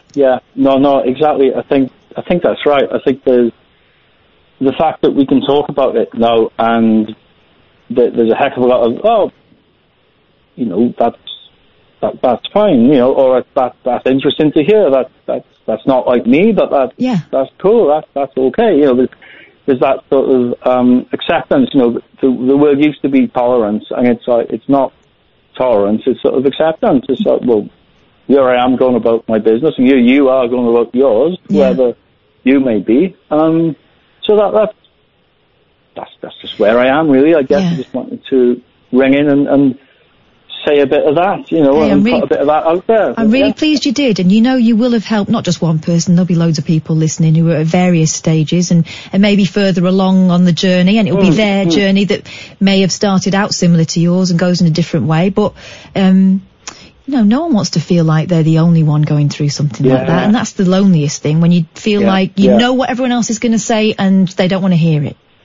Yeah, it is. I mean, you know, you can wrap yourself up in a bit of a self-created prison, you know, and I think I probably did, even though, again, the world saw me as a kind of normal, God, what's that mean? Exactly. You know, sort of straight-looking white guy, not a hint of LGBTQI plus whatever sort of thing, and that's not always the case. So just to say that, you know, not to take up too much more time, but I'm really glad to be able to mention this stuff, I suppose, and just to say to people, if you need it, ask for help, because I did need it, and I've had lots of help. Things like Stonewall, things like counselling with people, just you know, edging into the sort of mental health side, because that's all everybody wants, is just a decent level of being happy with yourself, whatever it may be, even if it's not this subject, you know. And that's it. I'm going to run out in a minute. So, no, honestly, here's the thing, right? You've apologised several times for taking up time. This is something you need to stop doing, because you deserve that time. It's important that you said what you said, and you deserve the space in the world that you take up, right? So, thanks for ringing. Ring me again. I'd love to talk to you about other stuff. Oh God, yeah. And now you know you can, and you should. All sorts of weird subjects, strange films and music and writing. But okay. Brilliant. Let's do it. Thanks very much for ringing, Laura. Thanks again. Thank you. Thank you so much. 0344 499 1000. This is the Late Night Alternative. Experience the unconventional, the unpredictable, and the completely unorthodox. The Late Night Alternative with Katherine Boyle on Talk Radio. We're all over the place tonight, and that's just how I like it. We can talk about the 3 things you'd tell your younger self. We can talk about staying friends with exes. I've got other stuff I can chuck into the mix. I mean, I've not even got to how Charlie Sheen's ex got to a certain level of understanding that I think most of us would never imagine we would get to. But I'll tell you in about 10 minutes or so. 0344 499 1000. Nigel's been hanging on for ages. Hiya, Nigel. Oh, hi, Katherine. Oh, you sound a little bit down. You all right? I just, I was waiting a long time. I'm just a bit tired of it. Wow. I'm trying to think what to say, you know, and I'm listening to other people, and then you forget what you was going to say, don't you? That's all right. Say what you feel like saying now. You don't have to stick with the original. Yeah, I know what to say.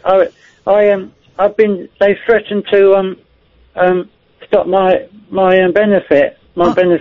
Right. They threatened, and there's a letter. I've got to get a doctor's letter to back it up, about the problems, my anxiety problems and the tablets I'm on and everything. Do you think that would be all right if I get a letter? I think that will probably be actually a really good thing.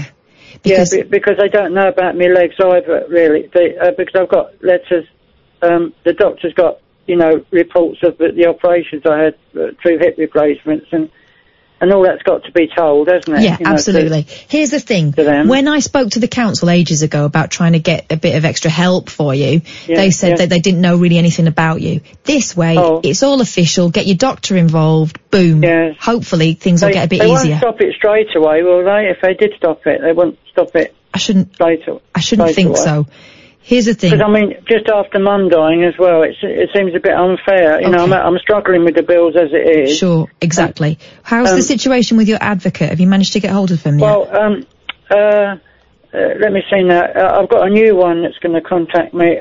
They change all the time, don't they? So, I sorted the phone bill out myself because I haven't had to pay the £400. Hang on a second. I've only had to pay £100 to get it back on. Okay. And sorry? Okay, but can I stop you there? Can I stop you there? Yeah. Don't deal with them yourself anymore. Your advocate will do that. Well, I've asked him to do that, but I'm still waiting for him to do it for me, the new advocate. Right. I mean, not the old one. Make sure you... Anyway, I'll better get on to the other things I was going to talk about.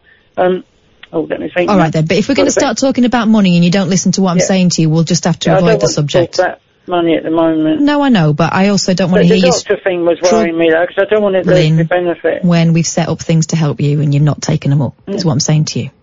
So the best thing is to go to the doctors and get a letter, isn't it? Absolutely. And before because they wanted me to go to an assessment centre, but they can come to you, it says, as well. They can come to you. Yeah, but you could get to a centre, couldn't you? Well, not if it's a long way off, because they said that you have to charge, you can get money for the taxi as well. Sure. They pay for the taxi. Okay. Well. But anyway, so I'm a big fan of Kristen Stewart, the actress. Yes. Kristen Stewart, and a friend told me on Facebook that she was gay. She is, yeah.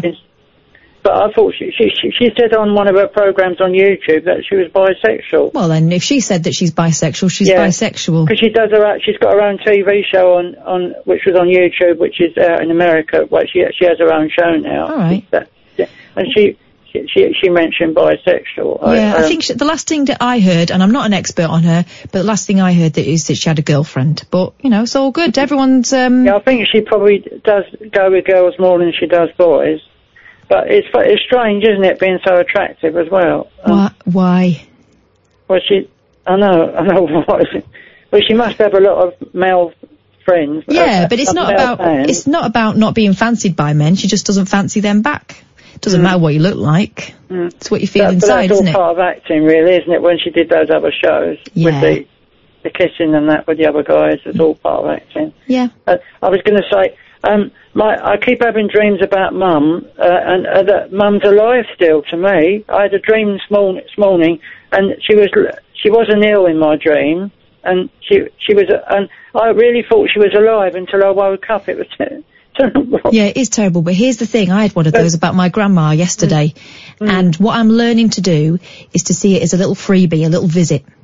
Yeah, someone also said on Facebook that there's a lot of fake deaths, that even Elvis Presley didn't really die. Well, people do that to sell newspapers. His wife thinks he's dead, and so do his children, so I take their word for it.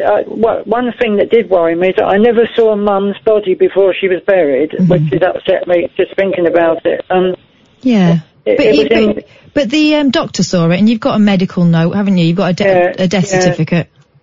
But I kept saying I want to see her before she's buried, and they wouldn't let me. Oh. Which is a bit fishy, really, why I couldn't see her after she passed away. Not really. Maybe you weren't up to it, Nigel. No, I was, but they said she declined quite a bit, and it would have been too upsetting. Yeah, it would have been, and you're better off remembering how she was. Yeah. Because it can be very upsetting, Nigel. You don't want to think about that. But the video I took of her was 2 days before she died, and she was okay then. Good. Well, think of her that way. That's the best way. But I believe she's alive in another world, another time. if you can believe in that reincarnation. Some people do believe that. It must be a nice thing to believe. Well, I like to believe that she's not ill and she's alive and well somewhere. Well, that's for sure. You know what? That's the thing that you should hold on to, is that she's not suffering anymore. She's not poorly. She doesn't feel old. Some people are telling me that when they lose friends, they can't dream about them either. Some people. Mm. They can't have dreams about people they've lost, which is even worse, isn't it? Exactly. You don't see them. So isn't it lovely that you get to see her now and again, even if it's just in your dream? Yeah. Would you like a quick song? I'd love one, but we haven't really got time. Oh, okay. Should we do it another day? Well, tomorrow. Are you on tomorrow? I'm on tomorrow. Yeah. Go on, let's do it tomorrow and I'll give you more time. Yeah, so I rang up earlier tonight, but I've had to hang on. I know, but I've had a lot of people on, Nigel. Tell you what, we'll speak tomorrow. Nice to talk to you. And yes, I'll call you tomorrow earlier. Okay, bye. Try not to worry, Nigel, because you're doing all the right things. Let people help you. 0344 499 1000. If you want to give me a ring about anything, this is the Late Night Alternative. This is the place to call. The Late Night Alternative with Katherine Boyle. Speech radio with a difference. Talk Radio.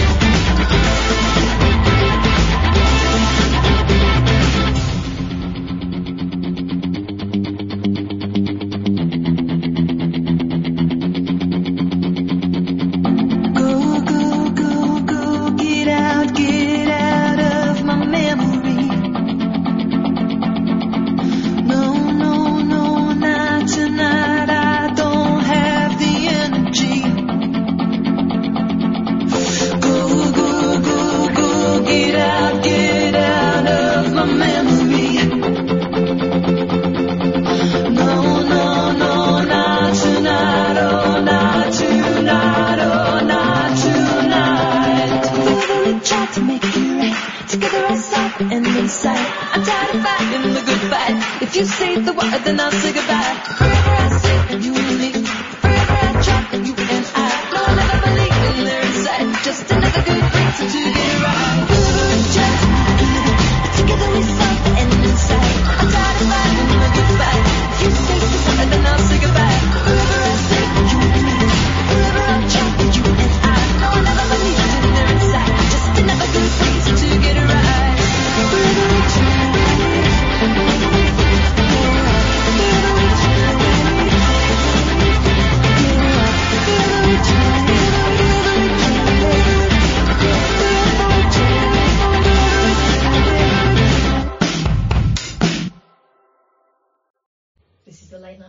This is the Late Night Alternative. I'm Katherine Boyle. The microphone is on. So are you. 0344 499 1000. Thanks very much for all the calls we've got so far. We've got Andre, we've got Alistair, we've got Jake, but I'll always have time for you too if you want to give me a ring. 0344 499 1000. Exes who managed to stay friends. Whether they managed to stay friends or whether they managed to make friends again afterwards. It was Gwyneth Paltrow and her ex on holiday together that kind of caught my eye. And while we all kind of poo-pooed this idea of calling it conscious uncoupling when they broke up, they seem to have worked it through, and it's maybe they found the answer. They managed to stay friends all the way through the breakup. By the looks of things, I'm assuming, who knows what goes on apart from those two people. But then they're pictured on the beach with their kids and with their new partners, all apparently in perfect harmony. Here's another way around it. Denise Richards, Charlie Sheen, possibly the worst husband in the world. I mean, Charlie Sheen has made absolutely no secret about his previous behaviour. And this is a story that she's now telling. Denise Richards, of course, an actor in her own right, arguably got a lot more famous than he did. He was on The Descent as she was on The Ascent. And she could have been pretty embarrassed by his behaviour. I mean, you think of it, he's done it, and with a cherry on top. Anyway, here's this story that I found on the US website, Page 6. And I'm going to tell it the way they tell it because it's quite something. I mean, imagine your ex is the most outlandish character there is. We're talking about, parties with Playboy bunnies and people who wouldn't get on the pages of Playboy. He didn't seem to mind who he was having it off with, basically. And he was just doing it absolutely, in your face, telling everyone about it. Could have been quite embarrassing. How they've managed to stay friends, I do not know. Maybe she must be an amazing person. Maybe he's great fun once you get past the idea that you want him to be your husband. Anyway, this is what Page 6 says. It could have been a major dinner party foul. Denise Richards opened up about how her father reacted to one of her more memorable holiday moments when her ex-husband Charlie Sheen showed up to their family's Thanksgiving meal accompanied by a hooker. Their words, not mine. I didn't care. I'm not romantically involved, Richard said, 48, on Wednesday's episode of Dean McDermott, Adam Hunter and Nikki Parris's podcast Daddy Issues, which, by the way, I should be downloading at some point. He just told me, hey, I want you to know so-and-so is here, but don't worry, she's going to be in the car in the driveway while we eat dinner. What, he was going to leave her a window ajar and a bowl of water in there. At this point, Richards had to wing it and jumped into host mode. I'm like, oh God, I cannot have her just sitting in the driveway, she said, adding that she had Sheen's lady of the night sit at the other end of their long dinner table. Richards, who shares daughters Lola Rose, 14, and Sam, 15, with Sheen, added that we just told the kids it was his other friend that was with him and that it was his assistant. While the kids seemed unaware of the unorthodox situation, Richards said her father Irv knew something was up. I expect if your son-in-law is Charlie Sheen, you get used to that feeling. My dad was seated next to her, sort of ish, and he came up to me while we were all talking and stuff, and he goes, I think there's something not right with that woman. She said, I go, oh, okay. Why'd you say that? He goes, well, I keep trying to talk to her and she just doesn't say anything, and I'm just being friendly, making conversation. The Real Housewives of Beverly Hills star then had to explain to her dad that the woman was a sex worker and he should stop trying to make conversation. He's like, she's a hooker, Richards recalled. And I said, yeah, what do you think? They don't always dress in fishnets and lingerie, Dad. And he was just like, that Charlie. And then he goes, well, it was nice of you to invite her in for dinner. Do you know what? I think he raised his daughter right. I mean, yeah, it was nice of him to invite her in for dinner. I mean, Charlie Sheen, what an a-hole, leaving her sitting out in the car like a dog. Richards first spoke of the strange supper in the May episode of Real Housewives of Beverly Hills, on which she said, even a hooker deserves to have Thanksgiving dinner. Sheen later confirmed the story was true. One thing's for sure, when it comes to crazy Thanksgiving dinners, Richards rules the roost. Flippin' heck. 0344 499 1000. Let's go to Andre, although I think we're opening a can of worms after that story. Hey, Andre. Evening. Oh, morning. Is he, how's he? And just quickly get out of the way. He's having a lovely, relaxed time in Roma. Nice. That's on the mend, yeah? Yeah. Elvis is alive, because there's a guy at the 6 that swears it's him. Alright? So, but, I've got the worst... But he's a liar, and I'm not sure about you. No, you don't know. It could be. Right, now, what I was going to... I've got a few items on the agenda, yeah? All right. Right, chip shop. Right, words to a song, Rocks and Scissors or Human Fly. Right. What would you like first? Here's the thing. I think we should do Rocks and Scissors, but I'm sick of all the destruction. We're living in an increasingly frightening world. I think we should try and... here's what I'm thinking. That subject. Let's think of the cutest thing we can think of. We kill each other with kindness. Ready? Okay, yeah. All right. You ready? Yeah. Puppy dressed as Batman. Fluffy blanket.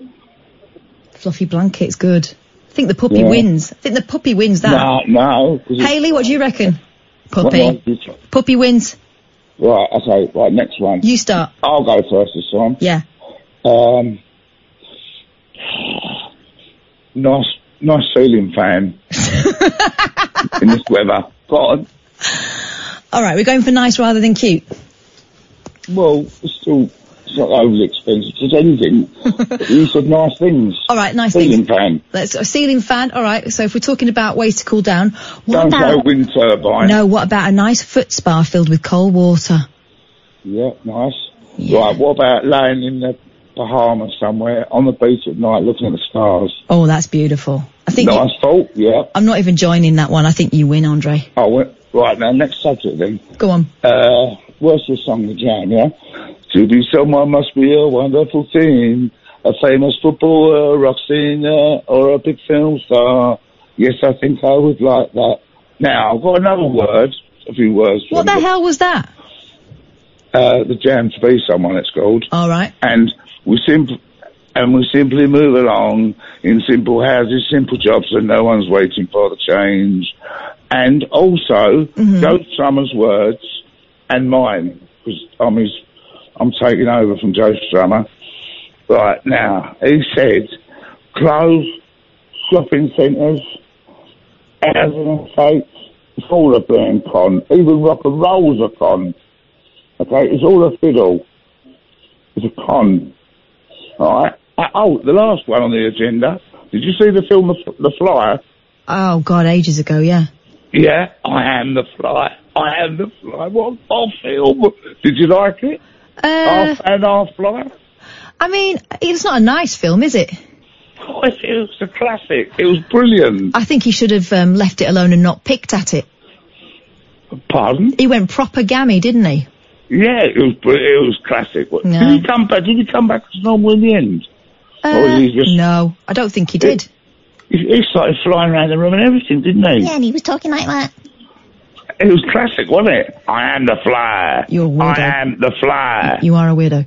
03444991000. If you want to give me a ring, I'd appreciate it.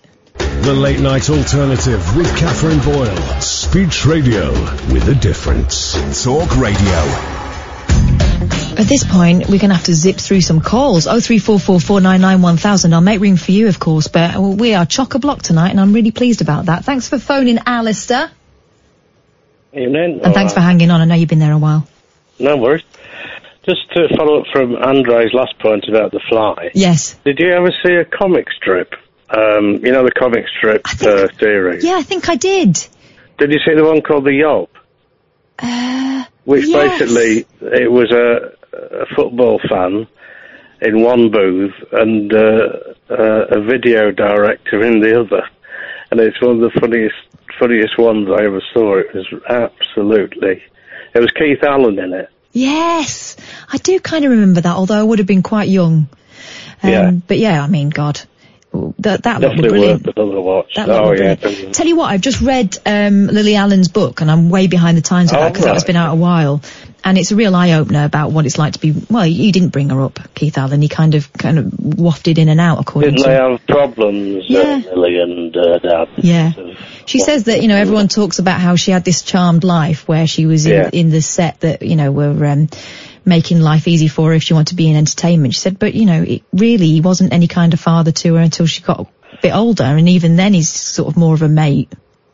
Well, he's always come across as a bit of a wild one, really. Yeah, I don't think he's capable. No. I remember when he got thrown off a late night talk show on BBC 2 because he was absolutely bladdered. Yeah. But, it's kind of devil may care thing. Anyway, I've thought of 3 things I'd tell myself. Go on. One, stand up for yourself. Yeah. More, because it's a hard life, and it's people, are difficult sometimes. Were you a bit of a people pleaser then, do you think? Yes. And unfortunately, to the extreme that I never really looked after myself at all, so my self-esteem suffered as a result. Second one would be take your time and do a lot of research and try different things before you decide which career path you want to go down. Yeah. Or did you choose the wrong one, do you think? Yeah, I think so. But I think it's probably, in this day and age, for kids, I mean, there isn't clear career path anymore, and you do have to try different things. So that. Yeah, I think it's tricky for them because now there's a lot of these sort of unpaid internships seem to be the way in, even if you've got a degree, and that kind of relies on you having someone looking after you before you get a paid job. Yeah, and not everyone's got that. So I think some kids are plumping for jobs they're not massively keen on, thinking, well, hopefully I won't be in this forever. And that's right. And it does make it tricky. And a lot of the jobs out there are kind of low-paid jobs, aren't they? It's just to make ends meet, they've got to take them and all the rest of it. And when you're young, people take advantage of the fact that, they don't have to pay you very much and you'll be grateful for it. That's it, really. And, the third thing, I've forgotten what I was going to tell myself.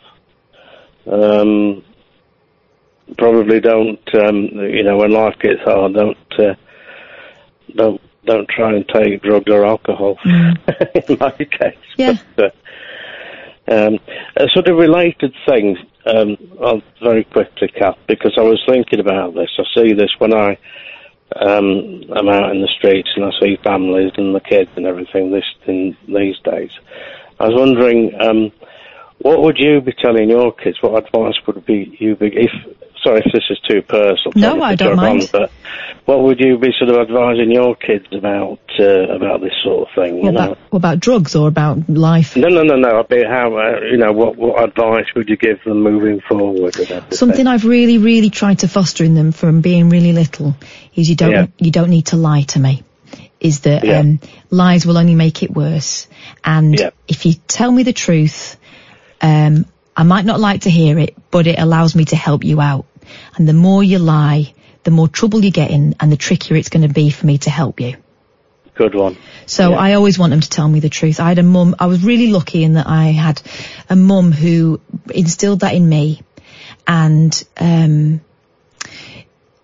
she said, I might not always like what you've done, but I'd rather know where we are so I can help you out. Because you waste energy lying. Yeah, of course you do. And also, just tell the truth. By the time it comes out and you can't hide it anymore, you're in deep doo-doo, and it's harder. I think, the other thing was I had to learn to maybe not go running to my parents for everything as well. I didn't do that. It's knowing the difference, isn't it? It's knowing when to ask for help and recognise the fact that you can go to your mum. I think having someone, even if it's not your mum, having someone that you can be absolutely honest with is really important, and not everyone has it. And the people I've seen come in a cropper in life are people that feel like they've got no one. And that's it. I remember the third thing. Always treat people like you yourself would like to be treated. Yeah. So I think that's right. And the other thing I think you get when you get a bit older is when you're a kid, and maybe you need to be this way when you're growing up, you need to have a very clear idea of what's right and wrong, right? And so that means you can be quite judgmental of other people. The older I get, the less I judge, because I think that most people start out with the best intentions, and you never know where life's going to take you. And people have always got reasons for being away, Yeah. That's about wisdom, that as you get older you learn about the fact that actually in order to make the environment around you better, you actually do give people latitude to help them, and that helps you. The other important thing is I don't expect people to if someone shows me who they are, I can either accept that or decide that that's not helpful to have in my life, right? And sometimes you've got to draw that line, but for the most part, I accept that that's the way people are, and I don't expect anything different from them, and then you can never be disappointed, can you? That's it. Anyway, thanks ever so much. Hey, nice a great to talk show to you, again. Alistair. Oh, thank you. I appreciate that. How, by the way, can I ask, did you go to a meeting? I did. I went to one tonight. Very good meeting. Good. Thank you. I'm really glad you're looking after yourself, Alistair. All right, and God bless, and hopefully Ian gets back all right. I hope he's not affected by the strike. Oh, I think he'd be absolutely gutted to have to stay away in Rome for an extra few days. No, I actually know that he's itching to get back on air, but there could be worse things that happened than to take a bit more time off. Hey, Alistair, nice to talk to you. Give us a ring again. I know you will. Thanks, Kath. 0344 499 1000 if you want to give me a call. You can do that. Who was next? I know. Let's go to Jake. Hey, Jake. Hello, Kath. Hiya, sorry to keep you hanging on. Let's make it worth it. Yeah, well, I've got a bone to pick with you already, Kath. Go on. You read that number so quick, it took me about 15 attempts to catch it fully. Sorts the wheat from the chaff, you see. It's the what, sorry? I said it sorts the wheat from the chaff. I only get the most determined callers. I'll try and slow it down in future, though. I'm hearing what you're saying. Obviously, I was determined enough to catch it. So. Good. I'm glad you did. Thanks for ringing. It's all right, no problem.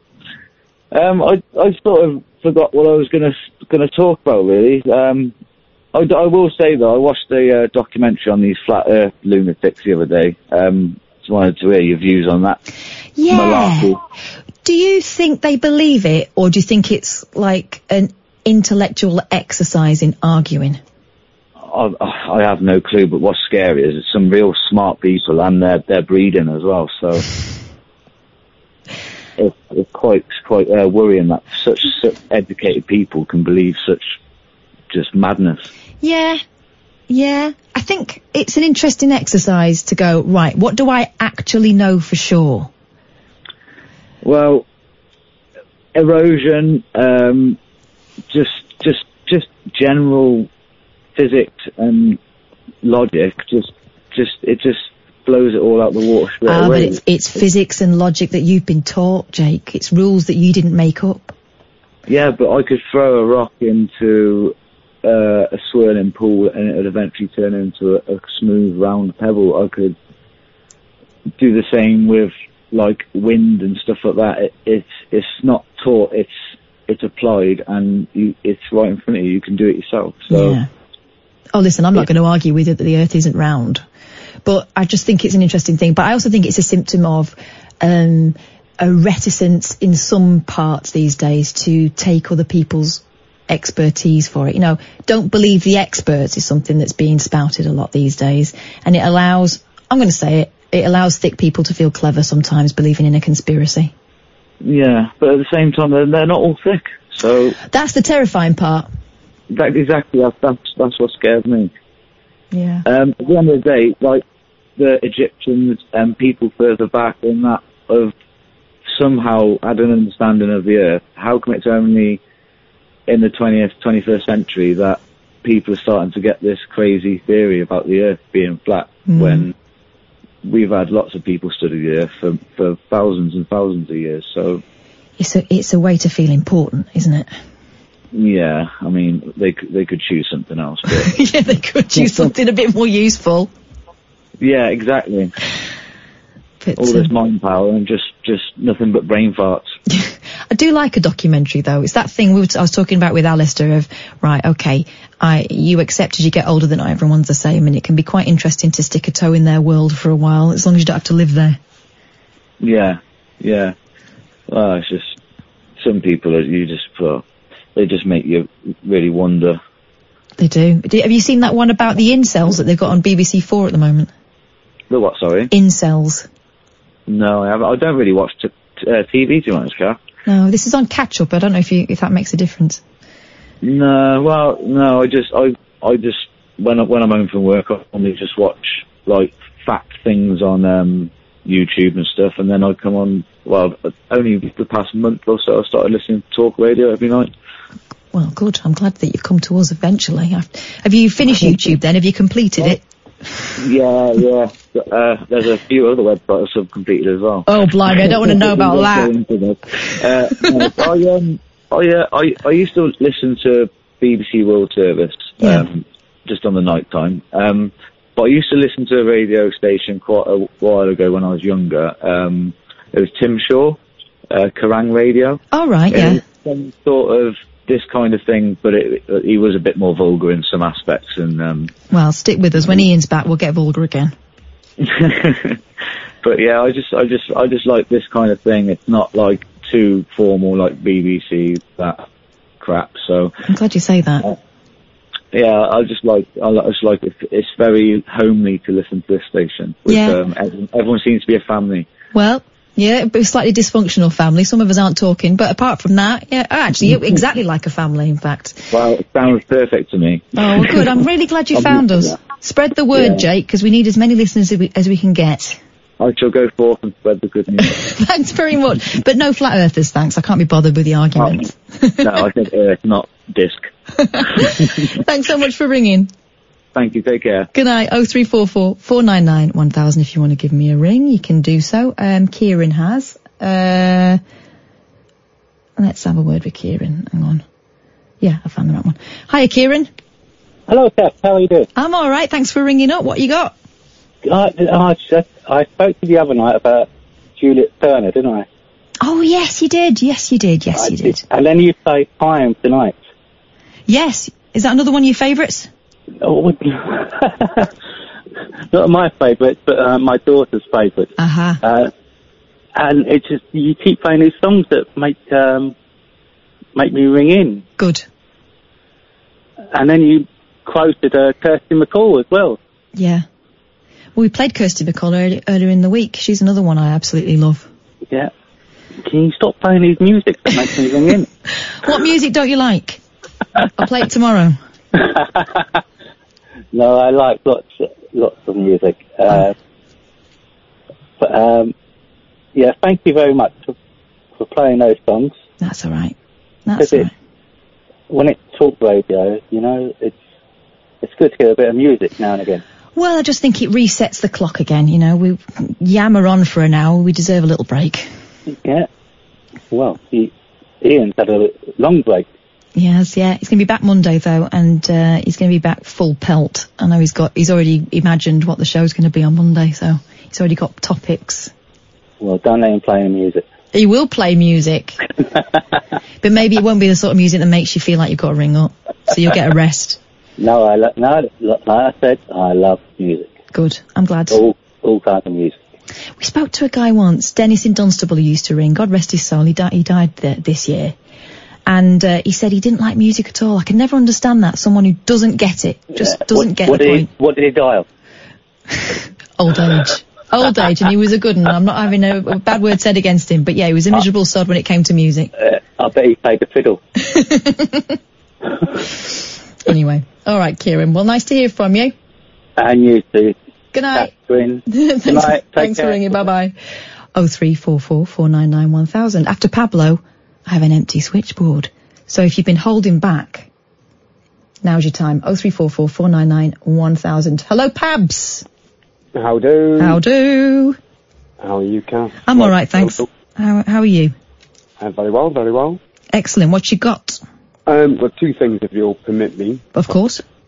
One is I just caught the end part of that. Can you beat the bookies last night? I don't know if you saw any of that or were aware. No, what's that?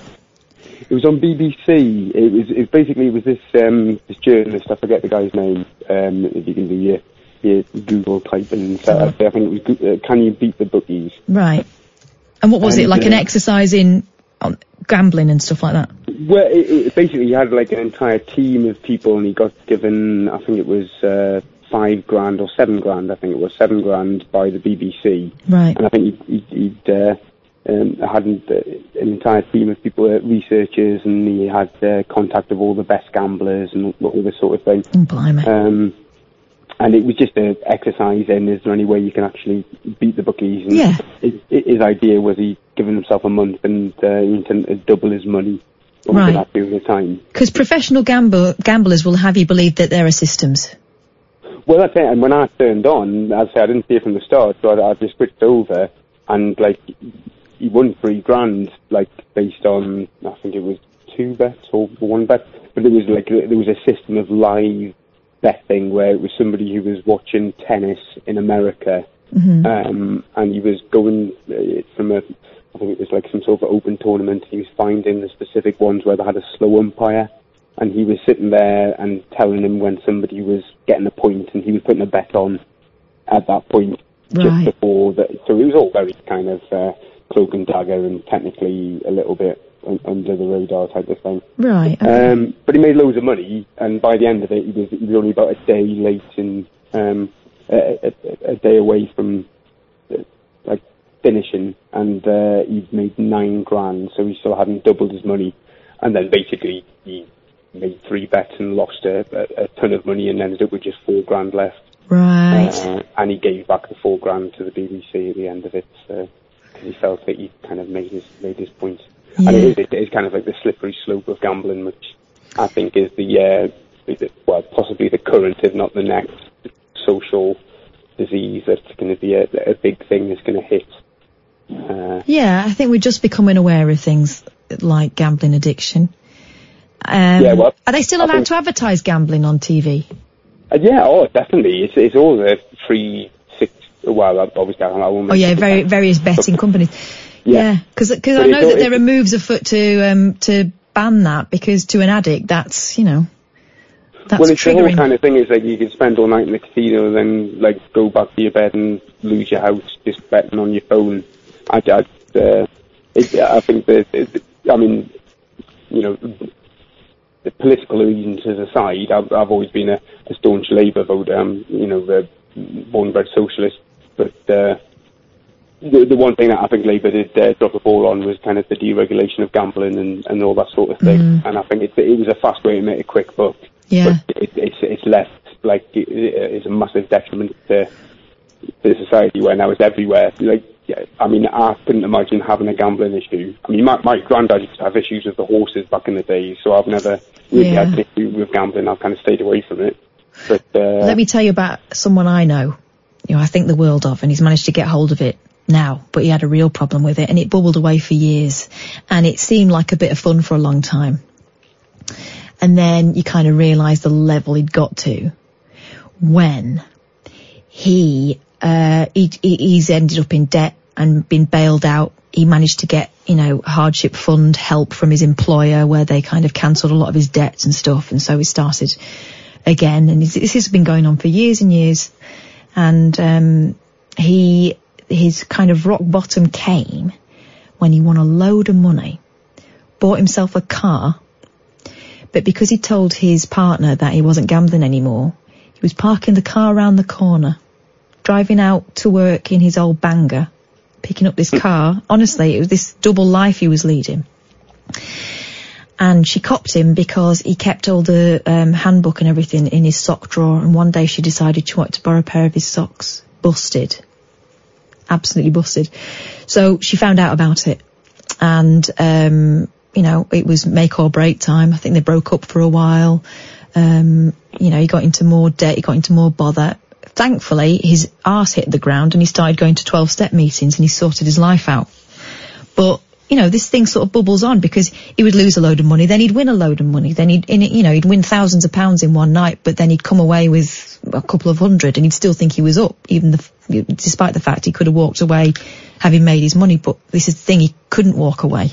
And that's it. I think that's one of the worst things with the way this is all set up, is that at the very least, if somebody's spending all night at the casino or popping at the bookies, at least somebody might say, I saw popping at the bookies the other day. It becomes obvious, yeah. But if it's all on the phone, and as I say, I don't know if there's any kind of limits on these things. I know what's kind of killing off the gambling shop industry is the put on the fixed. Yeah, those fixed point betting things. Yeah, they finally put restrictions on, and to be fair, all the gambling companies did seem to put all their eggs in one basket with those for kind of nefarious reasons, as a personal opinion. Yeah.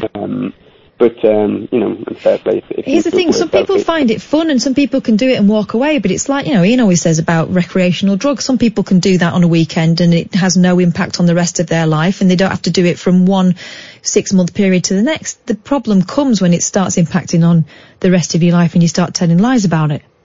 Well, that's it. I mean, people with alcoholism, they often say that one of the issues is that obviously society's geared in a certain way that you can't really escape it. And I think gambling's got the point. I mean, at least with alcohol, there's some sort of regulation in regards to advertising. But with, you know, the way they advertise these things is kind of like, oh, be somebody special, be, you know, join the magic room, come play with all these people. But the thing is, it's not about the form the addiction takes. It's about what the addiction is trying to cover up. You know. Well, it's just basically the next big thing, and obviously the next big thing is always the next big thing. It never gets to anything because it's always the next big thing. Yeah. It's like whack-a-mole. You get one sorted and then it pops up something else. Some quick fix that's going to make you feel better. Yeah, and, you know, everybody wants that, but it you know, with anything, you know, everything else falls away in the process. Yeah. Then you find yourself in a bed spending your benefit money on like a Japanese horse race at 3 o'clock in the morning. Or when you're driving round the corner in a banger and getting into a Mercedes. Because you can't tell your girlfriend what you've done. Absolutely crackers. And that's kind of the small end of what was going on with that poor bloke. And he's a lovely fella. And thankfully he's got his life together, but he had to get found out. Well, I mean, addiction makes a victim of us all. Yeah. But on the other side of things, obviously summer holidays wise, naughty children. How do you deal with that in a general sense? I've been working. My missus is a teacher, so she's been spending the lion's share of the time with the children. Right. And they're just how old are they? Well, with a 6-year-old who's acting like a teenager. Oh, yeah. Like answering back and just like... It's boredom and frustration, isn't it? Yeah. I mean, cooped up. And then a 2-year-old who's kind of had previously just followed in her stead and just got whispers in the ear from her, but has now started acting out on his own with his own little naughty tactics. Well, also he's 2. Well, he was stomping honey toast into the carpet this morning. I mean, that's unnecessary. With his boot heel, with his heel. It's outrageous. He put on welly boots especially to do it. Wow, right, okay, here's what we need to do. And I need to do this as well and take my own advice because my kids start to squabble after a while. They've been playing really nicely. They've discovered slime making, which if you've already got a crappy carpet, what's to lose? But they've been making slime. We've got pots of the stuff. And it's just basically school glue and colouring and something else that makes it kind of all glooped together. But it's the same sort of stuff we used to buy ready-made in pots when we were kids and make fart noises with. Do you remember that stuff? Oh yeah, well, muscle men used to come in them. Yes, yeah, they did. You used to be able to get a toy, and I don't really know what the point was beyond the fact that it was disgusting and our parents hated it. But anyway, they've been making that. But I find that when they start to turn on each other, there's nothing for it. You've got to get the shoes on and take them and let them run somewhere till they're knackered. Yeah, no, well, that seems to be that. We've had to do some punishment. Some toys have been put into a staff, and to the charity, it's good behaviour, or to the charity shop it goes. Oh, I remember with my eldest, she was a really placid kid, but every now and again there'd be little flare-ups, and apparently that's normal. They'll kind of regress now and again because it's sort of a growth spurt and hormones and all that sort of stuff. And also being knackered. But I remember one particular occasion, she used to, do you remember, I don't know whether your kids are into this, but, Disney do like a ragdoll version of the Disney princesses, and we had virtually all of them. There was about 8 of them that we had. And, at one point I was confiscating one. I would give her 3 warnings, and after the 3rd one, the princess would get it. And she'd have to sit on top of my wardrobe, and so she could see her and she couldn't play with her. And at one point, it was like a subs bench up there. They were all sitting there, and she knew that she'd been too naughty.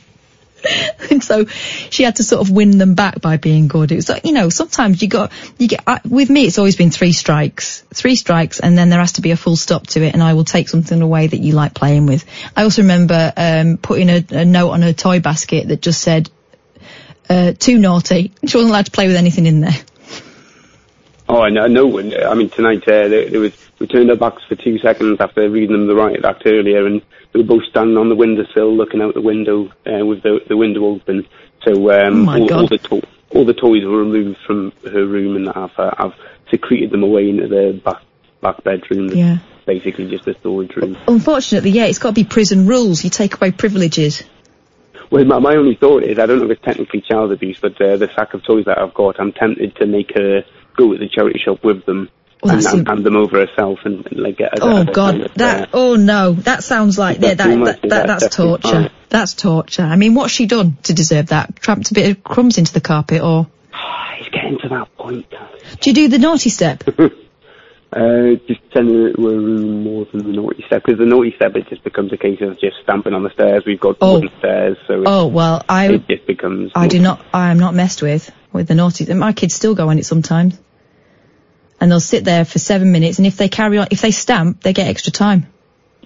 Well, I'm starting to think I need to invest in some sort of industrial baby gate that works for like ages 6 and up.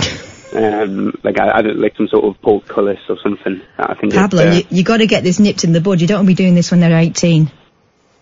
Oh no, I've got plans for that. I've got an entire team set up to work. You're building a tower? Well, once you get to, well, I don't know, I'll have a separate team working ops just to check and see what's what, and then the other ones just come in, and then it'll just be a poison dart to the neck. Right, okay. Well, that sounds like an unorthodox technique, but if that works for you, I'm not going to judge. You do you. I even paid dividends, and I can't trace it back to. Oh, what have I done now? Yeah, delete this. Delete this. Bit late now. Oh dear. Why you say? Oh dear. I'm gonna let you go, Pablo, before you say anything else that incriminates you. 03444991000. If you talk to my children, I've got them well schooled in this, and sometimes they need reminding, but they will tell you that there is only one rule in my house, and it is: do not mess with mummy. You will not win. The Late Night Alternative with Katherine Boyle on Talk Radio. Just like that, our time's nearly up, but I've got loads of stories that I was going to give you, such as the farmer's choice to propose to his partner with a ring slipped on a cow's udder. I mean, the picture is close up and questionable, and people have been questioning it online. He thought his proposal was perfectly on brand because he's a farmer. Others were horrified by the image of an engagement ring hanging off a teat. It does seem kind of disrespectful. I mean, how would you like it if they put an engagement ring on your teat and you were used as some sort of accessory? A woman from Singapore spotted the atrocity in her newsfeed. She shared it on her Facebook group. That's it. I'm ring shaming the reckoning. I mean, these things are getting pretty serious. Followers of the 18,000 strong group of judgmental were not impressed by the proposal that said that wedging a ring on a cow's udder was, and they said that wedging a ring on the udder was animal abuse. I think so. Also, I wouldn't want to fish it off, would you? Also, what does that say about your finger? That it fits on a cow's udder. Shaming the ring and the whole photo shoot, wrote this poster showing an image of the thing. The person is a farmer, but it doesn't excuse his bad taste. And is this considered a nipple ring? Well, the cow considers it that. Also, the band is thicker than the centre stone. If my eyes are forced to suffer through this nonsense, I'm dragging everyone down with me. Do you know what? The older I get, the more I don't really understand why we're still giving each other engagement rings. I mean, yeah, it's probably the nicest piece of jewellery I've got, and I get that in the olden days it was your insurance in case you got jilted, right? Because obviously you were spoiled goods once you were spoken for, and if you got jilted, you needed to be able to, pay your way, otherwise you were a fallen woman. But these days it is a bit like tagging, isn't it? Men don't wear them. And it is a lot of money, considering you're setting up a life together. It could be better spent elsewhere. But maybe I'm saying that with the benefit of having been given an engagement ring. I'm just saying, maybe if I was to do it all over again, I'd rethink things. Also, there's also a moral question about where diamonds come from and how it can lead to suffering for the people who are going and fishing them out. Again, massive hypocrite. I've got an engagement ring. 03444991000. Paul, if you want to come in, you can come in. I want to talk about secret nudity as well, because there's this story, and I don't know anyone who lives in a naked house, but apparently there are plenty of them. Brits love cooking, gardening and vacuuming in the nude, according to a survey. And new research reveals that more than half of us are completely comfortable walking around naked in your own home. and 1/3 think nothing of stripping off at the end of the day to have a bite to eat or drink a glass of wine. Oh, I've got a leather sofa. I won't want to sit on that with no clothes on. Reading the paper, washing up and watching television are also amongst the activities Brits are happy to do while naked. Playing video games, listening to music and enjoying a nice cup of tea also featured in the top 20 list. As my mother would say, what if there's a fire? The study of 2,000 adults also revealed that 11% claim they have at some point driven while naked. Come in, Paul. And a further 13% have carried out work tasks in a state of undress. I mean, you're here pretty much on your own at night. You do sound very relaxed. Yes, naked from the waist down. Last turkey in the shop, madam. Can you imagine?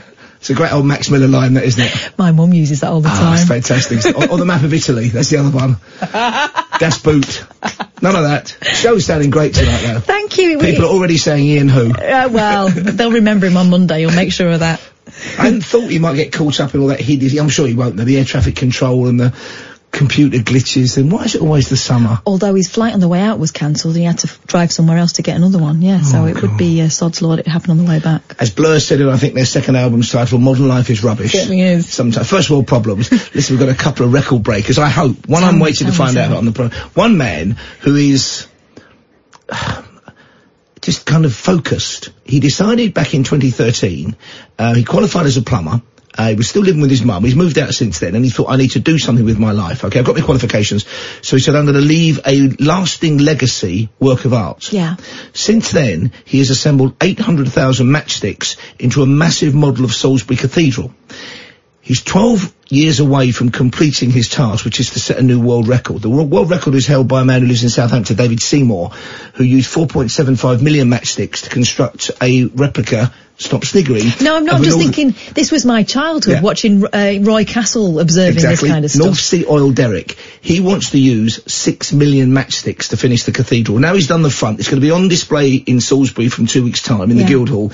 He's on the programme. He's going to have an interesting story to tell, I'm sure. He's an artist. Well, since then, he's moved out from his mum, started a relationship, and then him and his other half, his girlfriend, split up as well. So he's now using the front room as his workshop.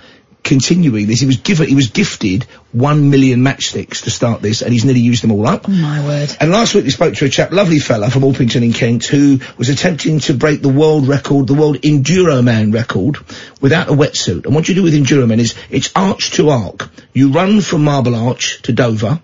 You swim without a wetsuit across the channel.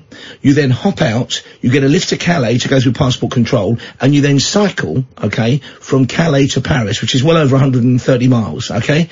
The record at the moment, 73 hours and I think 29 minutes.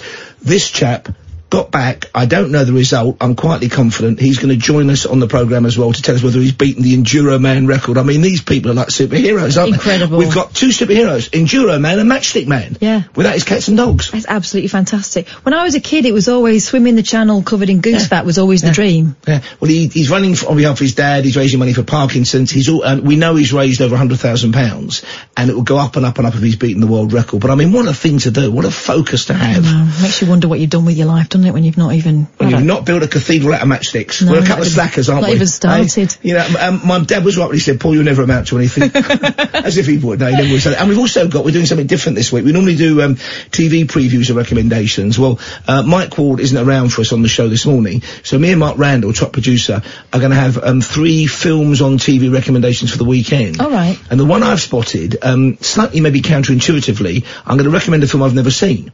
It's on the Sony Movie Channel tonight. It says on Freeview, if you look up Sony Movies, and they've interesting films. And they're running a thing called Quentin Tarantino Presents. Right? So he's there for 5 minutes, and he's talking about films that have influenced his career. The one that's on... You'll get half an hour's worth of material out of him in 5 minutes. Absolutely. Well, the one I've never seen is on tonight. It's about, I think, 10:30. I'll have the details on something called Hammerhead. It stars a man called Vince Edwards, who was Ben Casey on the telly. Right. I remember him vaguely, you know, but he was like a Dr. Kildare. It stars, though, as Hammerhead, this evil supervillain, a British actor. Diana Dawes is in it as well, Judy Geeson, so a great British cast, but this guy's an American. He wants to take over the world. He's played by a man called Peter Vaughan, who you might remember, if you're old enough to remember Porridge. Yes. He played Grouty, who ran the prison. So he's gone from being in a Quentin Tarantino 60s spy film from 1968 that inspired Once Upon a Time in Hollywood. Okay, so it's like the Matt Helm films or, you know, American James Bond. Yes. He's gone from that, and he was with Frank Sinatra, Peter Vaughan in The Naked Runner. He ends up in prison with Ronnie Barker. So that's one of my recommendations. Some other great films on the way as well. And also we've got Josh Ron was out and about doing some interviews with the stars of an interesting sounding new film. I think it's based on a best-selling novel. Female director, great female cast called Animals. I don't know much about it. We've got the interviews with the cast on the show as well. So should be a nice end to the week, we hope. Oh, wonderful. And I'm popping up to TalkSport just after 4am. We often do this. Ben Fletcher's on. He's a great guy, great broadcaster. And we do a kind of simulcast. So I drag our listeners kicking and screaming to TalkSport. He does the same thing. And we meet in that kind of no man's land between the two mutual Berlin walls. How does that work out? It's often you don't interesting. take books up there because that just confuses them. Well, in fact, it's a big day. I mean, I'm a football fan, not a fanatic, but it's kind of transfer deadline day. So we'll talk about a bit of that. But we talk about others. I mean, basically, overnight, you know, as you know, we can do what we like pretty much. So he talks about movies and all sorts of stuff as well. So oh, lovely! It's like maybe a foreign even exchange That's program. Right. And all that's in because, of course, in the old building, we were all on the same floor. Yeah. Now I have to make that slight. You know, I've got to go up 3 floors, and luckily there's nobody else around, and then get back down to do the rest of the show. So yeah, I notice he doesn't come down to you. Actually, Ben, oh, well, you know. I have to invite him over. You know, it's like, you know, why should, I know my place. Yeah, I know my place. I can take the 11 men, 2 women and a wet dog that listen to my show upstairs quite easily. Do you know what? I actually think we've got the better end of the deal. This office is so much nicer than theirs. You looked around then as if people were listening. I wouldn't say it in front of them. Well, the weird thing is they have to share, not weird, they share theirs with Virgin and TalkSport too, whereas we're our own little fiefdom, aren't we? Our own little kingdom, which is quite nice. I like it. You can see where the enemy is. Thanks for coming in, Paul. It sounds wonderful as ever. I should be listening on the way home. Thanks very much for everyone's company tonight. And the phone calls have been just terrific. So much wisdom, so much experience, and I always really appreciate the sort of, you know, that you confide in me. I really, really appreciate it. We'll do it again tomorrow night. Same number, same drill. The same drill being that it's always different and you can talk about whatever you fancy. But in the meantime, stay with Talk Radio, stay with Paul Ross. You've got loads coming up. It's a real treat. I pity the fool who tries to get any sleep tonight. 0344 499 1000 remains the number. Thanks very much to the team next door. Always appreciated. And I shall see you tomorrow. We are Talk Radio.